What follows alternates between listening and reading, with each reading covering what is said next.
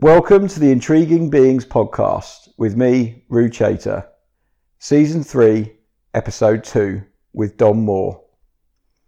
My guest for this issue is someone we spoke to in Season 1, I think, so a little while ago. He's been a friend of mine for a very long time, and I happen to have nipped down to Cornwall for a surf forecast. We've been hanging out the last 3 days, and I thought I'd sit him down for a podcast because he's well overdue a catch-up. Last time we spoke at length about his experiences in Maui and Hawaii and becoming a bit of a guru big wave surfer. He's known for charging the cribber whenever it's on, and runs the Surf Sanctuary Surf School down at Fistral Beach, and he's been doing really well with that. And we also talked at length about his cancer diagnosis and dealing with that, which we can touch on again in this episode. But I guess that's probably what we'll end up talking about first, because I'm going to say welcome, Dom, and how are you, sir? Well, I'm very well, thank you. Very well. Yeah, good. I am good, Rude. Cheers. Oh, it's nice to be back on. Yeah. Lovely to have you. Yeah, I'm doing good now. So I think we got to where we trailed off last time. I'd secured the treatment. Yes. And now I was about a month or two into it. Yeah. And then did the whole course of treatment. That went on for a year, and no side effects, no problems. And then since then, all the scans have been clear. Wow, that's really good news. Yeah, thank you, which is great. So it's really to the back of my mind now, and Don't think about it. And And how long do you get scanned for? this interval that I've got, these 6-month scans are going to go on for the next 2 years. Yeah. And I'm not entirely sure what's going to happen after that, because I was originally told it was going to be for life. Yeah. And then it was going to be quite a closer frequency than 6 months. And then they said, we don't want to do it any less than 6 months because you're quite young, and that's actually quite a lot of radiation that's going to build up, or exposure. Yeah. So they put it to 6 months, and yeah, I don't know. I'm not sure. Wait and see what happens. Yeah, wait and see what happens. I don't know what's going to happen. And it was quite a groundbreaking treatment. Is that being offered out more widely now, or is it? It was, and now it isn't. It was, and now it isn't. Yeah, that's right. So I was the first person to get it on the NHS. Yeah. Outside a clinical trial, and then it came online. NICE approved it. So when you got to stage 3, then you could have this immunotherapy treatment. And then after about a year, they stopped it. They stopped offering it, and I don't know why they stopped offering it. Really? Yeah. You'd think they would, wouldn't you? It's It's quite successful, and it works quite well, and it's not super invasive and doesn't make you super ill. I remember you saying you were going surfing after your treatments and stuff, and feeling a bit like you deserved every wave there was. Yeah, on the foamy, yeah. Because it's the only option really for a lot of cancers. So not all of them are treatable by chemotherapy or radiotherapy. Yeah. So it's the only one. It's probably the future for a lot of things, because it uses the body's own immune system rather than an external agent. Yeah. So it must be a financial decision. Yeah. Which is sad, isn't it? Yeah, because it'll cost a lot more for that patient once they've progressed, and then they're in. You're giving them that treatment anyway. Yeah. So what happens? You don't get it. Oh, you progressed. Now you can have it. Yeah. And then there's all the palliative care. Paid for all the other stuff to get them to that point. You're better off just getting it out of the way, and it will come back again. Yeah. Well, it's got to, isn't it? Because it seems to be it's done still, wonders for you. Yeah, that's right. Well, I'm glad you're still with us. Yeah. One of the last, I think it was it the last meeting I had? You have to, because you have your scan, and then by law you've got to have a clinic meeting with your oncologist and stuff. It might have been the one in winter, and he said, what are you off to do now? I said, I'm off to go and surf at Porthleven, and the forecast was bloody horrible. He goes, I'm happy to tell you, he said, that your risk of dying from surfing is now higher than your risk of dying from cancer. He's a good bloke. Yeah. Amazing. And was it a good surf session? It was, yeah. It was good. It's been the last 2 or 3 winters, so it's been a couple of years now since then, hasn't it, since we had the chat. And the last 2 winters have been absolutely banging. Really good. Yeah, really good. We're getting a real feast or famine, which is fine. So we're getting periods, we're getting extremes is what we're getting. And extremes of weather is basically dry and sunny with nothing going on, and then lashing down with rain and mega swells. So we're really noticing that, rather than a more consistent sort of winter, or it just sort of peaks up October, November, December, and it's 5 to 6 foot, whatever. It's really exceeding all that now. So it's just suddenly it's either all or nothing. Yeah, which is great if you're into big wave surfing. It's great. Yeah, it is great, and all the but Fistral Beach holds it really well, and there's lots of options around. So places like Dama Bay and that have been going off, and even whatever. Yeah, a bit further up as well. Further afield. Yeah, a little bit further up than Dama Bay. There's a spot which won't say might have to edit that out. Smiley won't like it. Smiley won't be listening. It'll be fine. You'll get away with it. He doesn't know how to switch on a podcast.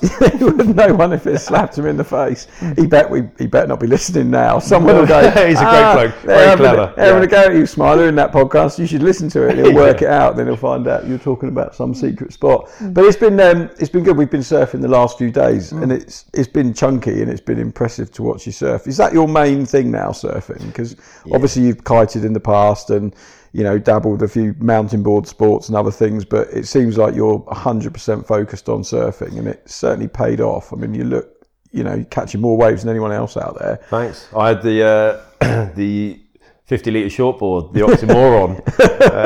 It is my main thing now. And paddleboarding, if I go that's really more touring. And to be honest, it's more work orientated really now. If I'm paddleboarding, that's when I'll do it. So the surfing is just sort of risen to the top for me. It's the simplest one.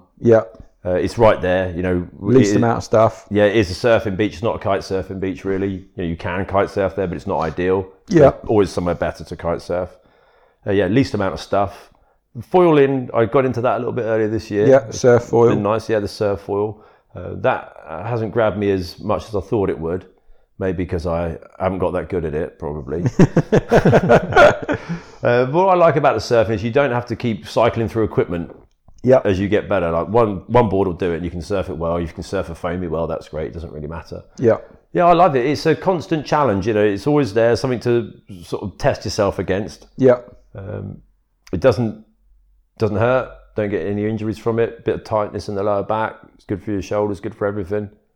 And are you... do you do much sort of training as winter comes on for things like the cribber and stuff, or are you just like, I'm out in the water every day anyway, I don't need to do any extra training on top of it? Pretty much it, just out in the water all the time. So we have a full season, 100 days pretty much, June, July, August. And with the surf school? With the surf school, it may be even a bit longer than that, where you're just in and out the sea the whole time, climbing around rocks, jumping off rocks, teaching people, towing people around on paddleboarding. So there's a lot of work going on there. So by the time you get to this point, you're actually feeling pretty good. And then you just have to surf is really what it's about. Keep sharp with that. I've started doing a little bit of breath work, which I hadn't done for years and years and years, just because I think it's a good thing to do. But no specific training. If I was I will actually. I have told myself I'm going to do this. I'm going to learn to swim better. Okay. So I can swim, no problem. Always done it, like everyone can swim, but I can't swim very fast. I can swim well enough to qualify for the lifeguard ticket, which isn't difficult because it's 8 minutes, low bar. meters. Very low bar. But I'd like to improve upon that. Even though when you are swimming out of trouble, you're not swimming like you would in a swimming pool with your head down and doing strokes like that. You're just sort of plodding along, keeping your head up. And just survival swimming, keeping an eye out. But I think that's an area that's quite probably low hanging fruit for me to improve on that. Just to easily get on that case. And it'll be a technique thing, I expect. Yeah. I know my technique's shocking with it, so I guess someone's teach you how to swim. So no specific training, and I think that once I do believe, and this is a good question actually, because it applies to all of these sports, no matter what level you're at. What training do you need to do? Well, the physical element, I think, is the quickest one to reach. That's the easiest one to reach, because all you have to do is just get your muscles, mobility, your cardiovascular fitness up to a certain level. Great, as long as it's specific fitness. There's no point training to run a marathon and then expecting that to transfer to shortboarding very well. But as long as it's easy to cross train for things. Then the technique is probably a bit of a slower burn to learn. It's just repetition. But again, there's lots of crossover sports you can do that really help when you can't get out and surf. So the area that I'm most interested in, where I've been sort of reading and developing some clinics that we've been running earlier this year, is in the mindset. Because you've been doing a science degree, haven't you? So you're getting quite into all this sort of That's right. Slightly out there thinking that you probably wouldn't get on a surf coach's course or anywhere near a kite surfing instructor's course, this kind of extra level of knowledge base, I guess. It's a bit different. And I think that when some people, we start saying it to them, they wonder what we're going on about, whether we're making it up, if it's bro science. They don't expect to hear it. Yeah. But if you sort of stick with it long enough, they go, oh yeah, that kind of does make sense. What I really like about it is that you go through it all, and then when you sort of try and distill it down, it's the sort of stuff your parents tell you anyway. Yeah. Things like get back on the horse if you fall off. You know, or you know, if your adrenaline's going, then it won't be as scary. These types of things, and if you're running around, it won't be as bad. So that's what I'm really interested in, is sort of, you know, controlling the fear. Yeah. Being able to stay alert, not drift off mission. Yeah. And looking at thinking about the ways where it can enhance the rest of your life. So, you know, I've believed for a long time, and when you'll believe, I'm sure you'll agree with this, but you can have, you know, in a life-changing experience. Yeah, for sure. We were talking about someone earlier just now in the kitchen, weren't we, who had a life-changing experience on a particularly huge wave. And yeah. So these things, they do live with you. And I'm really interested in the science behind what actually changes in the brain. Yeah, the sort of actual physical changes to the mental state from those experiences. That's right. Yeah, you know, your brain is in, I'm sort of skipping around a little bit with these because I haven't thought about it for a while. But you know, when you're young, in your youth, which we've just now, you know. Come now, Dom. We're still in our youth. It's not a wrinkle on that forehead. Yeah. So they call it the critical period. It is the critical period between 0 and 25, where you know, the brain is most plastic, and up to the age of 12 is incredibly plastic. And by plastic, you mean it absorbs information? Yeah, really and quickly, that's right. It's changing. It's changing. Yeah, it's able to change. And you know, all the switches are in the on position for learning up to around about the age of 12. Yeah.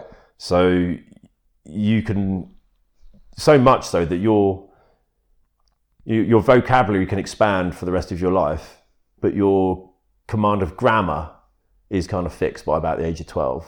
Yeah. You won't really develop much from that. Probably the same with accents as well. Okay. But it's around about 12, puberty, that sort of thing. So up to about that age, you know, the brain's in the full on mode. Kids are running around everywhere. They seem hyperactive, but they're not. They're just like puppies investigating stuff and all the rest of it. And the brain's just soaking things up. And then it will go through a period of consolidation and refinement. Synaptic pruning is what it's called, where it doesn't need to be on the whole time and absorbing absolutely everything, because you'd be walking around going, oh my God, these clothes feel amazing. I'm still wearing you know, it has to start putting filters on things and becoming more refined. So as you go through life, then more and more of these on switches are going to go to the off position, and you're going to stop, you know, your learning is going to slow down. Yeah. And then if you don't really do anything about it, past the age of 25, you'll start to go into cognitive decline. It'll be quite slow. But so if you stop learning after the age of 25, then if you stop learning, stop doing new things, you'll go into cognitive decline. Yep. And you'll continue to degrade. Yeah. If you don't do anything. But if you do things, you can still put your brain in a learning state, and you can avoid cognitive decline, and supposedly then you can continue to improve cognitively. So there's a few ways of doing this, of sort of keeping in this learning state or reinvigorating it, if you like. Mm-hmm. Exercise is a great way of doing it. Yeah. But also achieving a really big goal, or doing something really fantastic, or going traveling and going, oh my gosh, that really changed it for me. Or for some people, going to see a gig or whatever, and they go and start a band, or surfing a fantastic wave, or having an amazing experience. These things put you feel like you've got a bit of a turbocharger on, charger on you, and you have this amazing experience, and you sort of feels like you don't come down from it for a while, and it can sort of live with you for quite a few months afterwards. And during that period, your brain is in a learning state once more. Yeah. Which is, where you want to be. It's either that or decline. Going down. So you come down and get stupider and dumber. Soaking up information state. Yeah, and you're not going to turn, cognitive decline doesn't mean that you're becoming stupider every year. It just means you're becoming more set in your ways. Yeah. So you could be, really good at whatever you do, and you stay really good at whatever you do, but you can't really get out of that. And this is the way I see the world. This is what's happening in it. Yeah. Nothing's going to change my viewpoint on it because I'm set in this way, which is actually how a lot of old people are. Yes, they are. That's exactly what you get to a certain age and it's just like there's no changing them. That they're just doesn't matter what you tell them, they're stuck on that one record. Yeah, that's it. I mean, you can feel it. You know yourself. You get into your 40s and you're not so interested in what's going on now after 30s. That's it. Mid-30s. Do you want to sort of be confused by the world and frustrated and not keeping up, or do you still want to be in it and really having a great time? I think you always want to be learning. I mean, that's one thing I've always liked about you is you're always keen to learn new things and embrace stuff, which is something I've always done as well with whatever sport it is. If there's a new version of it that comes out or a new twang on kite surfing, it's like, well, I want to try that and get involved with it. And I think it keeps you young. It keeps you interested. Yeah. If you just carry on doing the same old thing. I was chatting to someone about it recently. It's like, kite surfed all the best waves around the world over the last 20 years or so, or 21 years now probably, and now it's like the really good days are very few and far between. So actually learning a new thing and going back to being a beginner suddenly brings all this excitement about something, and you're just like, oh, this is amazing. I'm rubbish at this, but I want to get better and I want to understand it. Yeah. And I think if you just stay on that one track where I've mastered this, I'm good at it, I don't need to learn anything else, then it's just not a good place to be, is it? Absolutely. And we see it, the perfect manifestation that we see is multidiscipline in these ocean sports. So, we all know the person, all they ride is a shortboard, and that's it, nothing else. And they're getting slightly more frustrated with it and getting a little bit heavier as life goes on. And then eventually they stop. Yeah. Or whatever they may be doing. Whereas if you branch out and you do different things, they cross over, they reinvigorate, they really help. And talking about foiling, that really helped kick me back into shortboarding this year. Yeah. So the foil came along and I had lots of people saying, you're going to love this, you've got to get into it. And I'd heard so much about it. I went out and bought one and I was like, actually, this is really good. And I thought, well, I'm never going to bother surfing when it's under 3 feet again. Yeah. I'm only going to foil, that's it. And I thought that was going to be the way for me.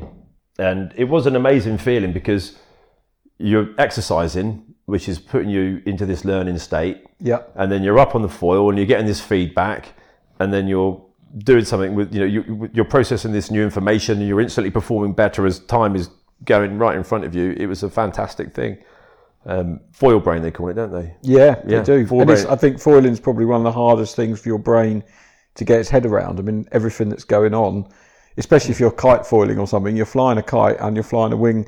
Kite surfing's hard enough, flying a kite and riding a board over a surface. And then all of a sudden now you're flying a kite and flying a wing under a surface. And it's just, it's an intense amount of stuff for your brain to cope with. The way it felt to me was like standing on a bowling ball with a tea tray on top of it. Yeah. That's where the balance point was. It was one tiny little point in the middle, really strange. Whereas with the planing board, you can feel the balance points on the outside. Yeah.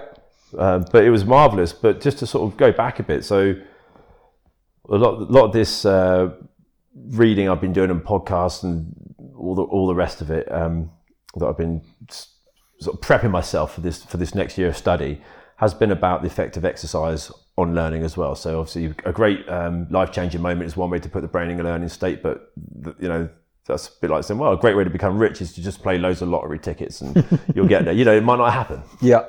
And if you're waiting around for that to happen, but exercise, physical movement is a fantastic way to put the brain into a learning state. And then, of course, it's the excited brain is what controls the body in the first place. So if you want to put the brain into a learning state where you start exercising, and then your brain is now sort of more active. There's probably more movement options open to you. Things like coordination can improve, timing, all this type of stuff. So I sort of theorized or guessed, maybe fantasized, that there's this really quick feedback loop when you're foil surfing or foiling, because you're working really hard. So you're in this exercising state. You've got this novel sensation, which you're trying to deal with and process. And it's just feeding back to you so fast, which I thought was absolutely fantastic. And I thought we always have this chat, me and Rob Small, about the unification of all the sports. So in science, you've got the unification of the four fundamental forces of the universe, which are the electromagnetic force, which is all the stuff that's coming out I of the say sun. yeah, like I know what's coming up. I don't, but this is lovely. So you've got your electromagnetic spectrum, which is everything from radio waves, which are as long as a galaxy, down to gamma rays via 5G. You know, Burn that mast. Yeah, burn that bar. Yeah, apparently, turns out it wasn't 5G making everyone ill after all. That, and then microwaves and everything else. So that's all on your electromagnetic spectrum. And then you've got the strong nuclear force, and then you've got the weak nuclear force. What they do is not really that important. Well, it is just bloody important, actually. Wouldn't be here if it weren't for that. But then you've got gravity. Mm-hmm. So the first three, they can unify as a super unification. Might be the wrong way around, but super unification, I believe it's called, where at high enough energies, they become the same force. They can unify them, right? Gravity is the one that they can't unify. That's why you've got string theory and these people trying to find a quantum theory of gravity to unify them, to prove that they can be explained the same way. Yeah. Right now, they can't do that with gravity. If they do, then it will become the grand unification. Yeah. So if you, the best way to think of it is you've got 4 roads. You've got 4 roads, and they're divided up. You know, they're separated by just land. Yeah. Yeah, by prairie or whatever. And then as you go further down the roads, then these 3 roads are going to merge, which is electromagnetic, the strong and the weak force are going to merge. But the gravity one hasn't. No, it's still going along. And so they're looking for a way to bring all 4 of them together into one super highway. Yeah. One grand highway, let's call it. And I saw that and I thought that is a very, very cool schematic. Yeah. Or sort of model to apply to sports. And Rob Small and I were chatting, saying, well, foil boarding, the foil is gravity. That's the one we can't unify yet. And then stand-up paddleboarding, snowboarding, and surfing, we can easily unify. Yeah. Or you can put skateboard. You can swap a couple of those sports around. It doesn't really matter. Yeah, they're all kind of got similar base fundamentals to them. That's right. Whereas foiling's like way off, way out there. Yeah, way off there. And so at low energy levels, there's no unification between them. So what's low energy? Low energy surfing is learning to surf. Yep. And you're in the white water and it's pushing you along. Fine. You're just working on some stuff there. You're 2 weeks of doing that, and then you go 2 weeks learning to snowboard, they won't help each other. Yeah. They're just not similar enough. They're physically different. So you are sliding and planing along on your surfboard, but you're really just being, on a snowboard, but you're just really being pushed on your surfboard. Yeah. Or if you went to a flow rider, where they blast the water jet up the thing, it's got no relation at that entry stage to the entry level of surfing. They just don't help each other. But as you keep surfing after the years and you're up and planing and you're sliding around on green waves, and then you maybe go snowboarding for a month or 2 and you get quite handy at snowboarding, you're starting to put an edge in and sit into your turns, they start to unify. Yeah. And so then you go for your 2 week snowboarding, you come back and it's actually helped your surfing. Your surfing's improved. The surfing's improved, and vice versa. So you've got this unification right there. And we were saying that it was very, very hard to see where foiling would come in. And now there's a chap in Newquay called Tom Earl, who's become incredibly good on the foil. And I don't know if he's been in any. I mean, not a lot of people know who this guy is. Bloody good local surfer, though, one of the best surfers in Newquay. Yeah. And he's taken to the foil, and he's absolutely incredible at it. He hasn't been doing it very long. And I remember, I think after 3 sessions from nothing, shortboarding, picked up the foil. From 3 goes, he's beginning to cut back, which is pretty impressive. Yeah, bloody impressive. And now he's just fully Ripping ripped. So around. he pumps out. He'll be on the foil for 10 minutes, just going round and round and round, like Guy Bridge style sort of levels. And I was talking to him about it. I said, about the unification, and he said, well, no. He said the shortboarding is gravity. He said that's the one that's the hardest of all of them. And I thought he's absolutely right. It's bloody impossible. It is really difficult. And he was saying, though, that he's getting quite close, because he'd go, I'm having a great time. I'm doing 2 weeks on the foil, then the surf came back, and he was absolutely ripping on that and coming back. And then it made me think that, the shortboarding really is the one that's sort of out there on its own. And the hardest one to unify. Yeah, the slowest one to unify with, whereas the others you can unify them a little bit sooner on.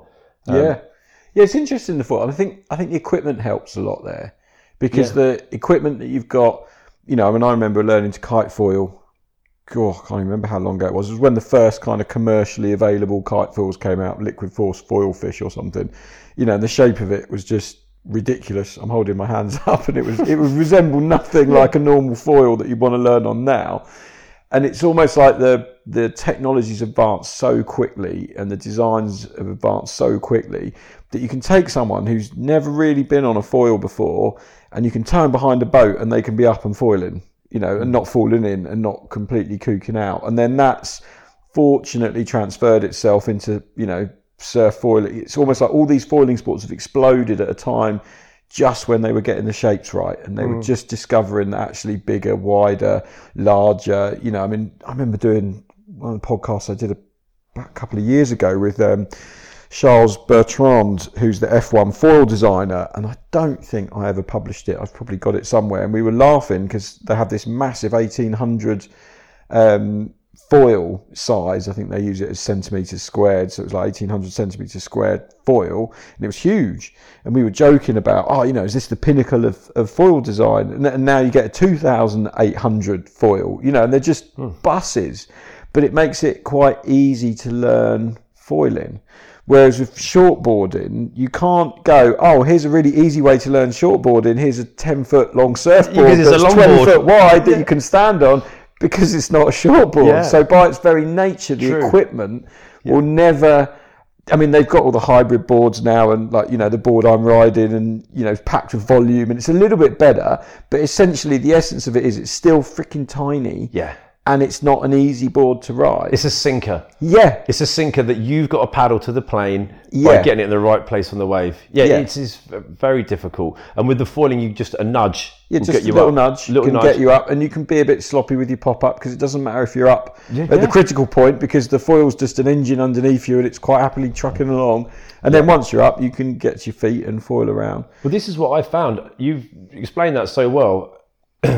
And I'd never considered it that way. But shortboarding by design is always going to be off on its own little bubble. It's going to be hard. Because as soon as you make it easy, you're now riding a mid-length. Yeah, it's no longer shortboarding. Which is why mid-lengths have suddenly become super popular. So popular. And that's the latest thing in surfing, isn't it? Everyone needs a mid-length, 7'6". Yeah, looks like a shortboard. Used to be a mini-mal. It's not anymore. Now they're 750 quid, £1,000, and performance mid-length. But if someone was my age or a little bit younger or whatever, and they said, I want to learn to surf now, and they were serious about it, I'd say just go and learn to foil surf. Really? Yeah.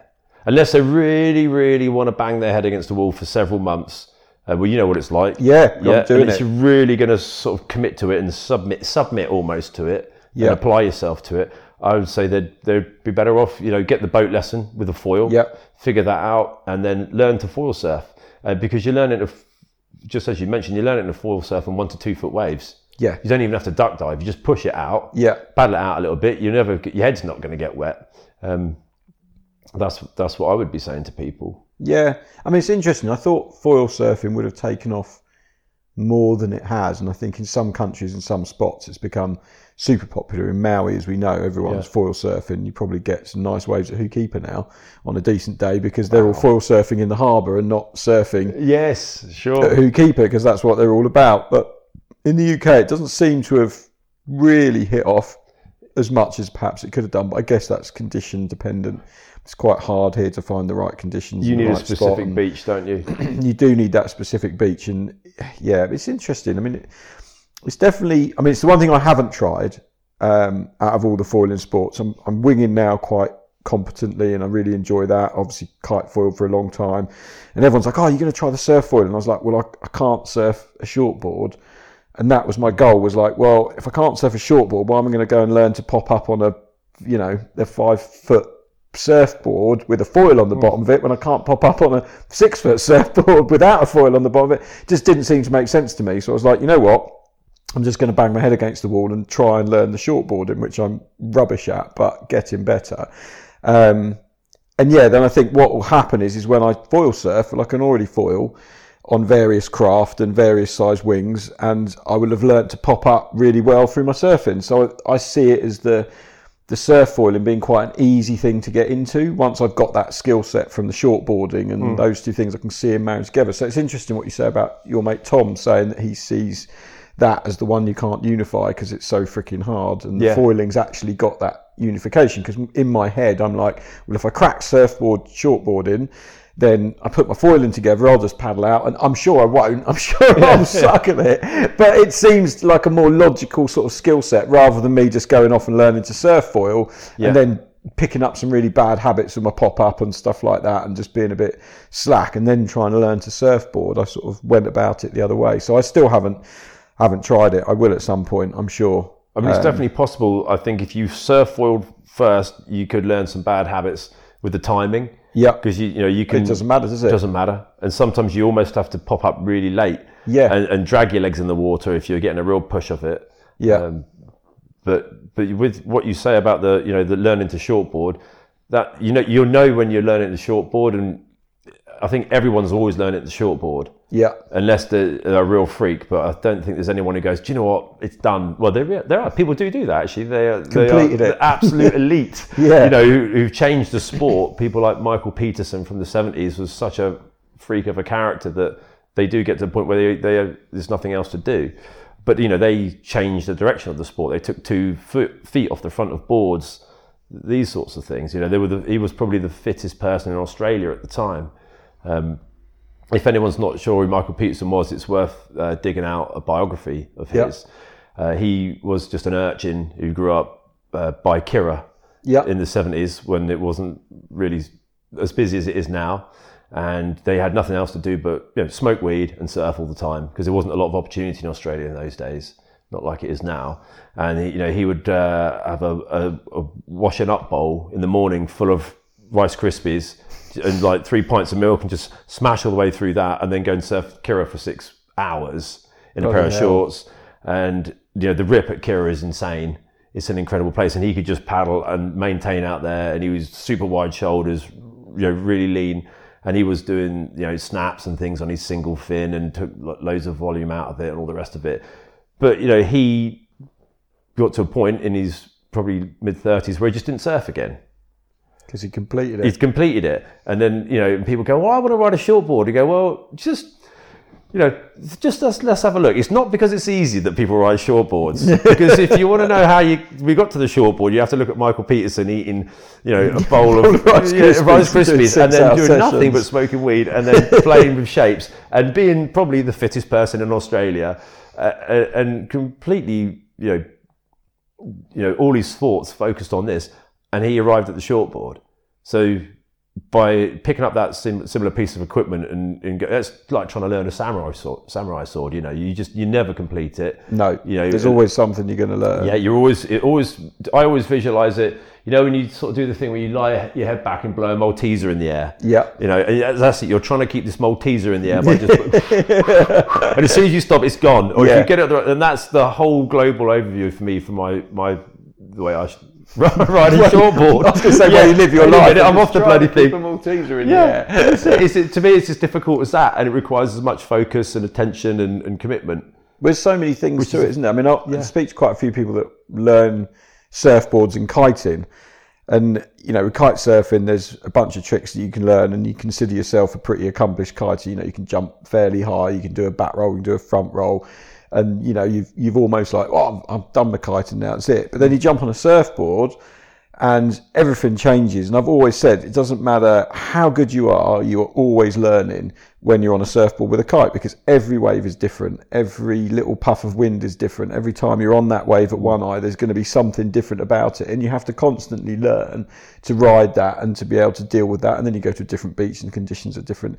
And I guess it's kind of, it's the same with surfing, because the waves are always different. Out there today, they were swinging a little bit from the south. They were coming from a slightly different direction. Peaks there.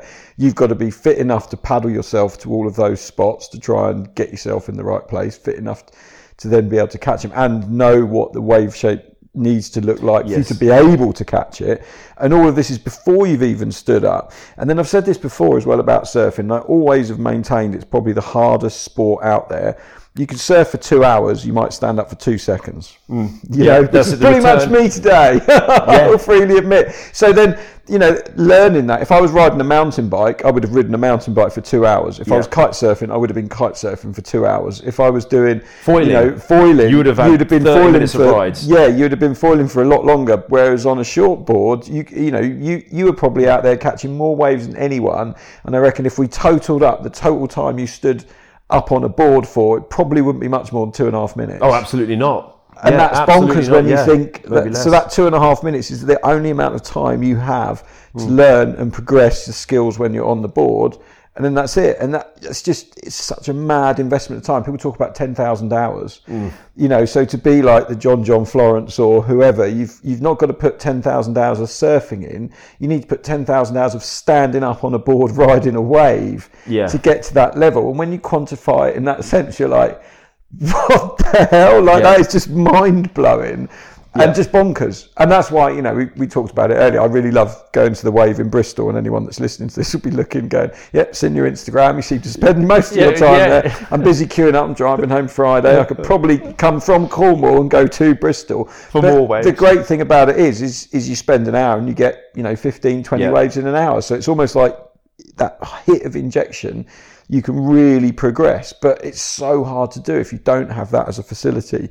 If you're just waiting on the waves in the UK, and as you know, it's been the flattest summer on record for years. For a long time, So that's no time stood up. No for a one's lot of progressing. People. Yeah, so you could say as a community, we would have all got a bit worse. Yeah.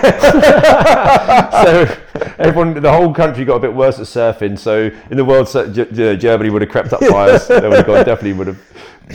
But the only option you got is an artificial wave, or incredible conditions on your doorstep, or learning it as a kid, with your dad pushing you in, into a wave where you don't really have to do much, and you're just standing. Yeah, you're just standing there like a little remote control surfer, and you get that affinity for it, and you learn. We like trying to learn. Trying to learn an instrument later on in life, and expecting to become a virtuoso is very unlikely possible. Yeah, people do learn things and become incredibly good. But with such a sort of fine, skill-based, mercurial sport as riding a shortboard, you really have to. So it could be said, going back to what we were talking about with keeping your brain in a learning state, learning to ride a surfboard is probably one of the best ways to do it. It's very, because it's one of the hardest things you can do. It is, and so you've got this constant challenge. But what's really important in the challenge is that you have to remain curious. Yeah. So if you get like a couple of rats and you stick them on you make one exercise each day, and you give the other one the opportunity to exercise each day, and you find some way to make sure that they've done the same amount of exercise, and then you assess them for brain activity or neuroplasticity. However they do it, I don't really know. I don't really want to think about it. But they maybe scan them. I'm not sure what they do. Yeah. The rat that has been made to exercise won't show the same benefits as the one that's exercised out of choice because it wanted to, because it was curious about it. So it's got to come from, you can't force yourself to go and go for a run, or you've got to be like, I want to go. If you're burnt out on something, and you're burnt out on trying to ride a surfboard or kite surf or whatever you're burnt out on, you keep doing it and pressing that button, it's not going to happen. Same way if they've done these tests on humans really easily. So if you've got someone in a brain scanning machine, like an MRI, okay, and then, or there's other ways of testing. They can put the loads of electrodes on top of your head. Yeah, there's another way they can do it. And you run your fingers over something, part of your sensory cortex will light up. So like you're trying to learn to read Braille. But if the researcher comes along and just does that to your fingers, it doesn't get the same response. Doesn't happen. You've got to be the agent to do it. Yeah, you've got to be your decision. Yeah, and so you can extend that then to like the more sort of global thing of are you being dragged along to go to this sport? Are you just being made to go on swimming lessons again and again and again? And if you're not really stoked on it, you won't. So that's when, as we were talking about, being able to switch up onto different equipment is really important. Yeah, because it keeps you interested. Keep it fresh. And that's probably why parents that push their kids into things, you always talk about pushy parents. If you're forcing a kid to do something and they're not interested in it, then they're never going to be the next Aaron Hadlow or John Florence or anything. They've got to want to do it. And I've got lots of friends that have kids now, and there seems to be a general consensus that give them a taste of it, and if they like it, then great, let them run with it. But don't ever be like, you must be a wakeboarder because I was a pro wakeboarder, or forcing people into something. And that then comes back to what you're saying about the studies on the rats that if they're not wanting to do it, they're not going to pick it up as well. Yeah, you don't get the same benefit, and you've just wasted time. Yeah, you've just wasted time and energy when you could have been doing something that actually would work for you, or you could just be having a rest. Yeah, just having a rest. It's quite nice to have a rest sometimes. It's very important to have a rest and watch a bit of telly. Yeah. So all that came from, is there any training to do, in winter? And I think the biggest gains that people will always make, are in the mind. Yeah. Okay, unless there's some physical work which really needs to be done, but that can be taken care of quite quickly. And you can see people transform their bodies all the time. Yeah. The body will transform if you give it the right diet and the right physical things to do. And, talking about being stoked to do something, if someone's dieting and they're starting to do exercise and they're starting to see results, it becomes very addictive. Yeah. Very quickly. And then that starts to become part of their routine, and there we go. So when we set up some clinics this year, performance surfing clinics, and a lot of the one-to-ones that we've had this year, we've had people booking in lots of one-to-ones, lessons of 10 at a time. Yeah. And at the time we said, look, we'll do two water sessions and we'll do a theory session. 2 water sessions and a theory session. And if you're really chomping at the bit, to go back in the water, we'll do a water session, but it would be theory based. Yeah. Like take you on a paddleboard tour and show you about lineups and markers and everything else. Yeah. But all the time they've been like, actually, I really want to do the theory session after the first one. Yeah, they're quite interested in it. Yeah, they're quite interested, especially if they're coming to it and that, you wouldn't do that with a kid. No. You just give them the experience. But when they're a young adult or adult, whatever, then it really benefits. Well, because this is sort of knowledge that in a lot of instruction doesn't get given. No. It's all about doing the sport. There's not much attention to the theory. And unless you're curious enough to go and want to read about it and learn about, all this other stuff, because there's so much more going on than just being able to physically do the thing, you'll never pick it up. So it's interesting that, you're taking it on and actually teaching people this stuff, because I think that's super important. Thanks. Yeah, we're giving it a good go. So I'm doing a lot of this with Alan Stokes. Yeah. So we've done a few clinics in the past. It's quite interesting. We'll come at it from different places, and then we sort of get together with all ideas, and that we realise we're sort of talking about the same thing. Yeah. But when you see someone doing something really well, and going back to surfing, if you see someone shortboarding really well, there's this economy of movement, but they're generating so much speed, so much energy. When they paddle in, it looks like they haven't really done anything. That's a really interesting thing to look at. They don't look like they're frantically, desperately going for it. And you think, well, how have they done that? They've used like 2 calories to catch that wave. It's cost them nothing. What have they done differently? Well, they understand so much more. Yeah. They were there to catch that wave then, but they knew what the swell was doing, where it was going to be, all this stuff. And you mentioned it earlier about looking at the shape of the wave you need to go for. Pattern recognition is a huge thing in surfing. Yeah. And understand what's making these patterns happen, and then positioning yourself accordingly. And you'll see people, and they'll just sort of look and they'll see something, they go there, and then 3 minutes later a wave turns up. You're like, well, they didn't see that wave coming in from the horizon. They just knew that that's probably where it's going to end up. Yeah, and if you asked them what they saw, they'd probably say, I don't really know.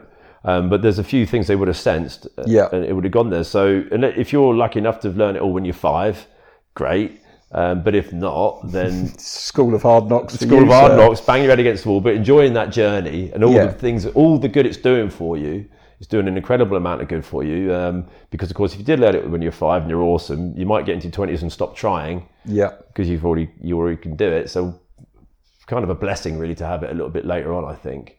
Well, that's what we talked about that a little bit the other day. I think we were saying that some parents that get their kids into something. And sometimes it's like, you get a kid into surfing, doesn't matter what happens, if they're good at it, they'll always have that skill with them for life. But then you could get your kid into something like synchronized swimming, and they could be British champion at synchronized swimming, but then when they decide they don't want to synchronize swim anymore, it doesn't really help them anywhere. Like, a surfer, they could still be a good swimmer, I guess, but it's having that, you can still go traveling around the world, surf wherever. I mean, maybe that's a bad analogy, I don't know, but it does seem like there's certain skills that you can teach people that, will stay with them for a long time. They're more transferable, and it doesn't matter whether they get burnt out on the competition aspect of it. There's still a career for them within it. You know, Yes. I don't think there's much recreational synchronized swimming that goes on. Well, especially if there's a pandemic, there's none. No, there's none. Well, Yeah. it's all based around competition-based achievement, Yeah, isn't it? and swimming pools, you can't do it in, you can't do it in the wild. Yeah. Wild, I mean, in the rest of the world. Yeah. I don't really like calling anything that's not indoors the wild. Seems to be the way at the moment. Yeah, I guess, you know, some things are like little cul-de-sacs to go down, aren't they? And you can go down a recreational cul-de-sac or a sporting cul-de-sac. Yeah. And if that sport disappears, Yeah, well, rollerblading. What happened to that? yeah, well, it's making a resurgence. In It some is making places. a resurgence. I've seen those neon wheels and those LED Yeah. wheels look pretty good around sunset. Yeah, where was I the other? Oh, so this was a classic. So because I spend a lot of time at the Wave, I always go there on the one wheel because it's a 15-minute walk from the car park to wherever. So I always just one wheel in, think this is lovely, and then drop my stuff back at the van and go backwards and forwards. I was coming out of there the other day, and there's a dude on quad roller skates. And I was like, Yeah, of that's all the thing, they're at the back. Wave, yeah. And I was like, of all the things I've seen people coming to and from the Wave on, because everyone's on a skateboard or Yeah, an yeah, electric skateboard, and then seen a few one wheels kicking around. And this dude, he was dressed amazingly. He was wearing like a pink Gucci vest and had like blue hair. Oh, this is carefully And, planned. It was like an outfit that you would not be surprised to see in London. This is post-ironic. Yeah, it was just like, wow. And he's on like a pair of pink quads. And I'm painting a lovely picture of this gentleman. And I turned to the friend I was with, who was on a bicycle, which was the first time I'd seen someone riding a bicycle backwards and forwards. And I said, you know what, I bet he goes now and I bet he absolutely rips. You Yeah, know, because I bet he bloody does. I bet he's an absolute shredder, because why else would you be turning up in a pair of pink quads? Well, that's what happened to you. See, if you're a really good surfer and you get stuck in London, you'll end up doing things like that. Well, yeah, You'd be probably. going nuts. Just, otherwise you would go completely You'd go bonkers, completely wouldn't bonkers. you? Yeah. Absolutely bonkers. So before we go down a complete rabbit hole on that, I mean, it's interesting because that's all come from your science degree, basically. Yes, this, it has. This interest in like the mental side of learning and the more theory-based stuff. And you're on last year of that this year. That's but, it. It's about to start. Yeah, Which is pretty intense. Yeah, so we've switched from last year was environmental science, which was really good. Did enjoy that a lot. And then this year I've gone complete tangent and gone into neuroscience, which is... Do you get to choose which things do. you sort of look into? Yeah, you do with the natural science degree. If you keep it broad-based, Yeah. then you can skip around between different things. You can specialise if you want to go down the physics route or whatever. And I had a look at the physics route, and it was quite hard, I'll be honest. You're like, Yeah, it's quite. There were some really good things in there. Talk about changing your mind. If anyone wants to give their mind a quick shot of neuroplasticity and learning, then just go and read up on special relativity. Spectrum relativity. Special relativity. Special relativity. Yeah, there's two types. You've got general relativity, which is the one that involves gravity. Don't go there. Einstein figured both of these out. Right. So they're quite bloody good. And then you see why he's such a genius. But special relativity is quite an easy one to get your head around. And it's all about time dilation and length contraction as you approach the speed of light. Okay. Yeah, really, really cool. There's a simple equation you can use, and you can even work out how fast you've been going when you're skiing and see how much younger you are than your friend who didn't manage to make it out of bed because they haven't physically moved. So you will be younger by a certain Amount of time. Yeah, and it's one of the most well-proven theories in physics. That by moving forwards you get, By moving, time moves slower for you. because you're moving. You're moving, yeah, because you're approaching the speed of light, and what it does is it explains why no matter how fast you're moving, the speed of light is constant for everybody. It only changes with acceleration. So if you're just imagine this then. So because people think about sound, Yeah. and if you move away from sound, it takes longer for the sound to reach you. Yeah. And if you're moving towards it, it gets. So we get the Doppler effect as an ambulance goes past, but you don't get that effect really with light. It's the same. So if you're, if we're out in space and you're flying, I'm static and you're flying backwards away from me at 500,000 miles an hour, and then someone, the supernova explosion will see it at the same time. Yeah. You'll both get to us at the same time. And that will be because, one of us has slowed down in time. It's hard to remember which one. Because you'll go, well, actually, I'm still, because you're, Yeah. frames of reference. But it's brilliant. It's really good. Yeah, Mind-bending stuff. And all mobile phones have this technology built into them. because they communicate with satellites which are going around the Earth at different, they're moving faster than we are, even though they could be in fixed orbit, but it doesn't matter because they're so far out. They're still spinning faster. Yeah, the edge of the record is going faster than the inside of the record, even though it's the same revolutions per minute. I find that's, I'm going to go off on a real tangent here, but that's one of the interesting things when people always talk about aliens and, I bet there's aliens visiting us. I don't know how I'm talking about this. But it always makes me laugh is that actually most aliens that were so far away, like billions of light years away and across the galaxy, they'd be looking at a tiny speck of light where maybe dinosaurs are wandering around, or maybe it doesn't even exist. So they probably wouldn't go, let's go there and steal their really rubbish second-rate technology in our very fast craft that we've built. We've only been here 5 billion years. Well, exactly. We haven't been here long, so it always makes me chuckle when you think about what you're looking at when you look out at the cosmos and stuff like that.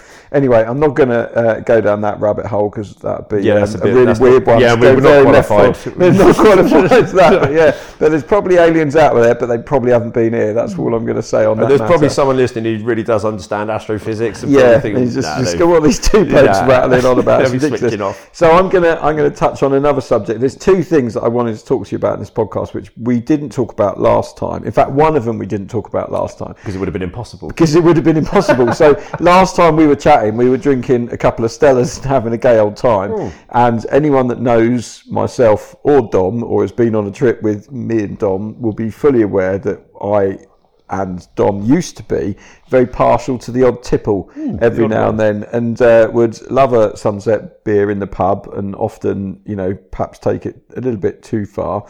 And so I came down on this trip having heard from Dom this year that he'd given up alcohol. And I was thinking to myself, well, this is going to be a strange experience because I've never probably been around Dom and not had a pint or been to the pub or had a hangover or anything. And in my head, and you probably get this, I was going, it's going to be really boring because, he's not going to drink. It's going to be awful. What are we going to do? And actually, as a precursor to this, I was on a boat trip getting absolutely smashed for 3 days and was blind drunk quite a lot of the time. So I thought this is a perfect time to go and visit my old mate Dom because I'll probably feel like I need a bit of a detox. So talk me through that. How did that come about and what's the thinking behind it? Well, I'd start off with a very simple dry January. Yeah. Why does anyone do a dry January? Because I have no idea why. I think it's the dumbest thing ever. I always have a go at them when they do. You're only going to get pissed in February again. And you've wasted the month. And technically, it's the most depressing month. Well, it is. Where everyone kills themselves at the 22nd of January when the credit card bills come payday. In. So you have Christmas. It's a time of overindulgence. Yep. And I was feeling a bit overindulged, and I thought, right, I'm going to do this. I'm going to do a dry January. To me, I've always agreed. I think it's, why are you doing it? It's silly. Just shut up and, go get social, be with your friends, whatever. Because everything was shut. No pubs open. There's nothing going on. Were we in I can't even remember if we were in a lockdown then or not. I think we were, yeah. We definitely were in Wales because we were just constantly in lockdown. Yeah. So there was this sort of thing happening, and I thought, well, this is a good chance. Good time to do it. Yeah, why not? Never done one. So try new things. Yeah, you never know what might happen. Hannibal Lecter said, always try new things. So thought I'd give this a go. And there's a couple of ways of there's lots of ways of doing a dry January. And the most common way is to do it with willpower, white knuckle it, and you get 3 days in and you have a drink. Yeah. And you go, do you know what? This is much better. I'm just going to not do that ever again and forget all about it. Or you can, you can sort of look into it a little bit more. And I found an excellent little website called The Alcohol Experiment. And this woman called Annie Grace, she talks you through doing a dry January, whatever. And she said, this is the way to go about it. You tell yourself you're a scientist or you're a researcher and you're going to observe yourself doing all the things you normally did when you had a beer or whatever, or glass of wine, and you're going to observe yourself without it and see how you go. And you might have the most boring month of your life, but do it. So what? It doesn't matter. It's 1 month. Just get involved, have some fun with it, write your thoughts down and see how you go. And as you follow it through, each day she gives you a video and says, well, now try this. So she does, it's like a video each day. So you log onto the website, have a little look each day, and there's something there to sort of keep you going. To keep you going, make you log on. And so you're in this little program. You're like, this is cool. And you get quite excited about it. So you're not, halfway through the day, you're not going just buying a bottle of wine to have for dinner because you're like, no, I'm in my thing. I'm doing this little project. Yeah. It's amazing what a bit of motivation can do. Yeah. And then, she's saying, look, you'll just do this for 1 month. Just do it. You'll get to the end and you may want to, continue drinking, or you may not. But just let whatever happens going to happen. One of the things she says for you to do is to write down all the things you think alcohol is so fantastic for, or the benefits of it, and then really examine them properly, each one individually, and then check it out again, see if it's actually a load of crap or not. Yeah. And then you go through it and you do this, and you're like, actually, well, people will come to different conclusions, but I found a lot of things I thought was fantastic about it, like it helped me get to sleep, it helps you relax, all these sorts of things. It makes you easier to have conversations, makes you funnier, makes music sound better. Go through them all, and for me, none of them came true. I realised it was, it wasn't there for me anymore. Yeah, so you're still going to sleep. Music still sounds just as good. Well, I started listening to more music. Okay. Yeah, I started listening to more music. I found that I wanted to listen to music a lot more. I was sleeping 100%, just so much better. Yeah. Not waking up in the night ever. That was a real revelation, because if you like 2 pints will disrupt your sleep. Yeah, because you'll need a piss. Yeah, and it will also affect your brain chemistry. So you'll have a drink, and then you'll get this sort of depressive, not like feeling depressed, but a depressive, like, slowing down effect. And so the brain releases chemicals to counteract that. Because the alcohol wears off first, and then these chemicals which the brain has released to counteract the depressive effect of the alcohol are still lingering around 5 hours later. So it pulls you out of REM sleep, which is a very shallow, important sleep. So without taking a drink, then you don't get that effect. And then, so I did the first month, and I thought, halfway through, I thought, I bet I'll get to the end, I'll be gasping for a beer and all the rest of it. Yeah. Got to the end and wasn't at all. Really? Yeah, not at all. And I thought, well, that's really cool. Yeah. And just feeling like I had a lot more energy. January felt like a lot brighter month. There was loads of surf kicking around. It was great. We had brilliant surf. I think the Cribber, that was the month when, was that March? I don't know. I think it was. No, it was that month. Cribber was absolutely going off, biggest ever. Yeah. So that felt great to not even have to think about getting ready for that. Yeah, because you're ready for it. Permanent state of readiness. Yeah. Brilliant. So that was really good. We had 3 days out of the Cribber. That was really exhausting, really nice. And then got to February and then thought, I'll see about doing another month. And then, first birthday, first holiday, all these types of things, and kept going and going and going with it. How was your first birthday? We were in the Isles of Scilly. It was brilliant. Oh, well, there you go. Yeah, it was fantastic. I was out there with Kate. And we had a lovely time. It was absolutely fantastic. So it was first holiday and first birthday, not having any a beer at all since I was probably 12. You're probably 12. So, since I've been going on holiday and having celebratory birthdays, and it was fantastic. It was great. And looking back on it, there's no point where I go, I should have just got really drunk then. That would have really improved it. Would have been so much better.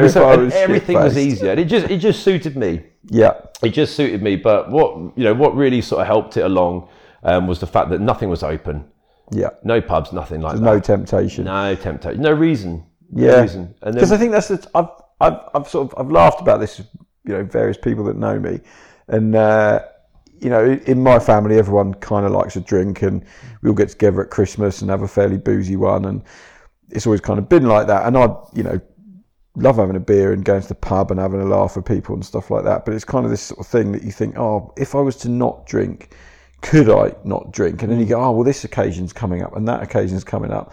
And then I think I worked out, I think the longest I'd ever been without having a drink, for as long as I can remember, is probably about 4 days. Yes. And when I said that to my brother Ed, I think it was, he was just like, what, 4 days? And I'm like, yeah, I can't, just can't think of any time. I wouldn't, because it's Sunday, Monday, Tuesday, Wednesday, Thursday. Well, Friday, I'm having a beer on a Friday for sure. Standard English.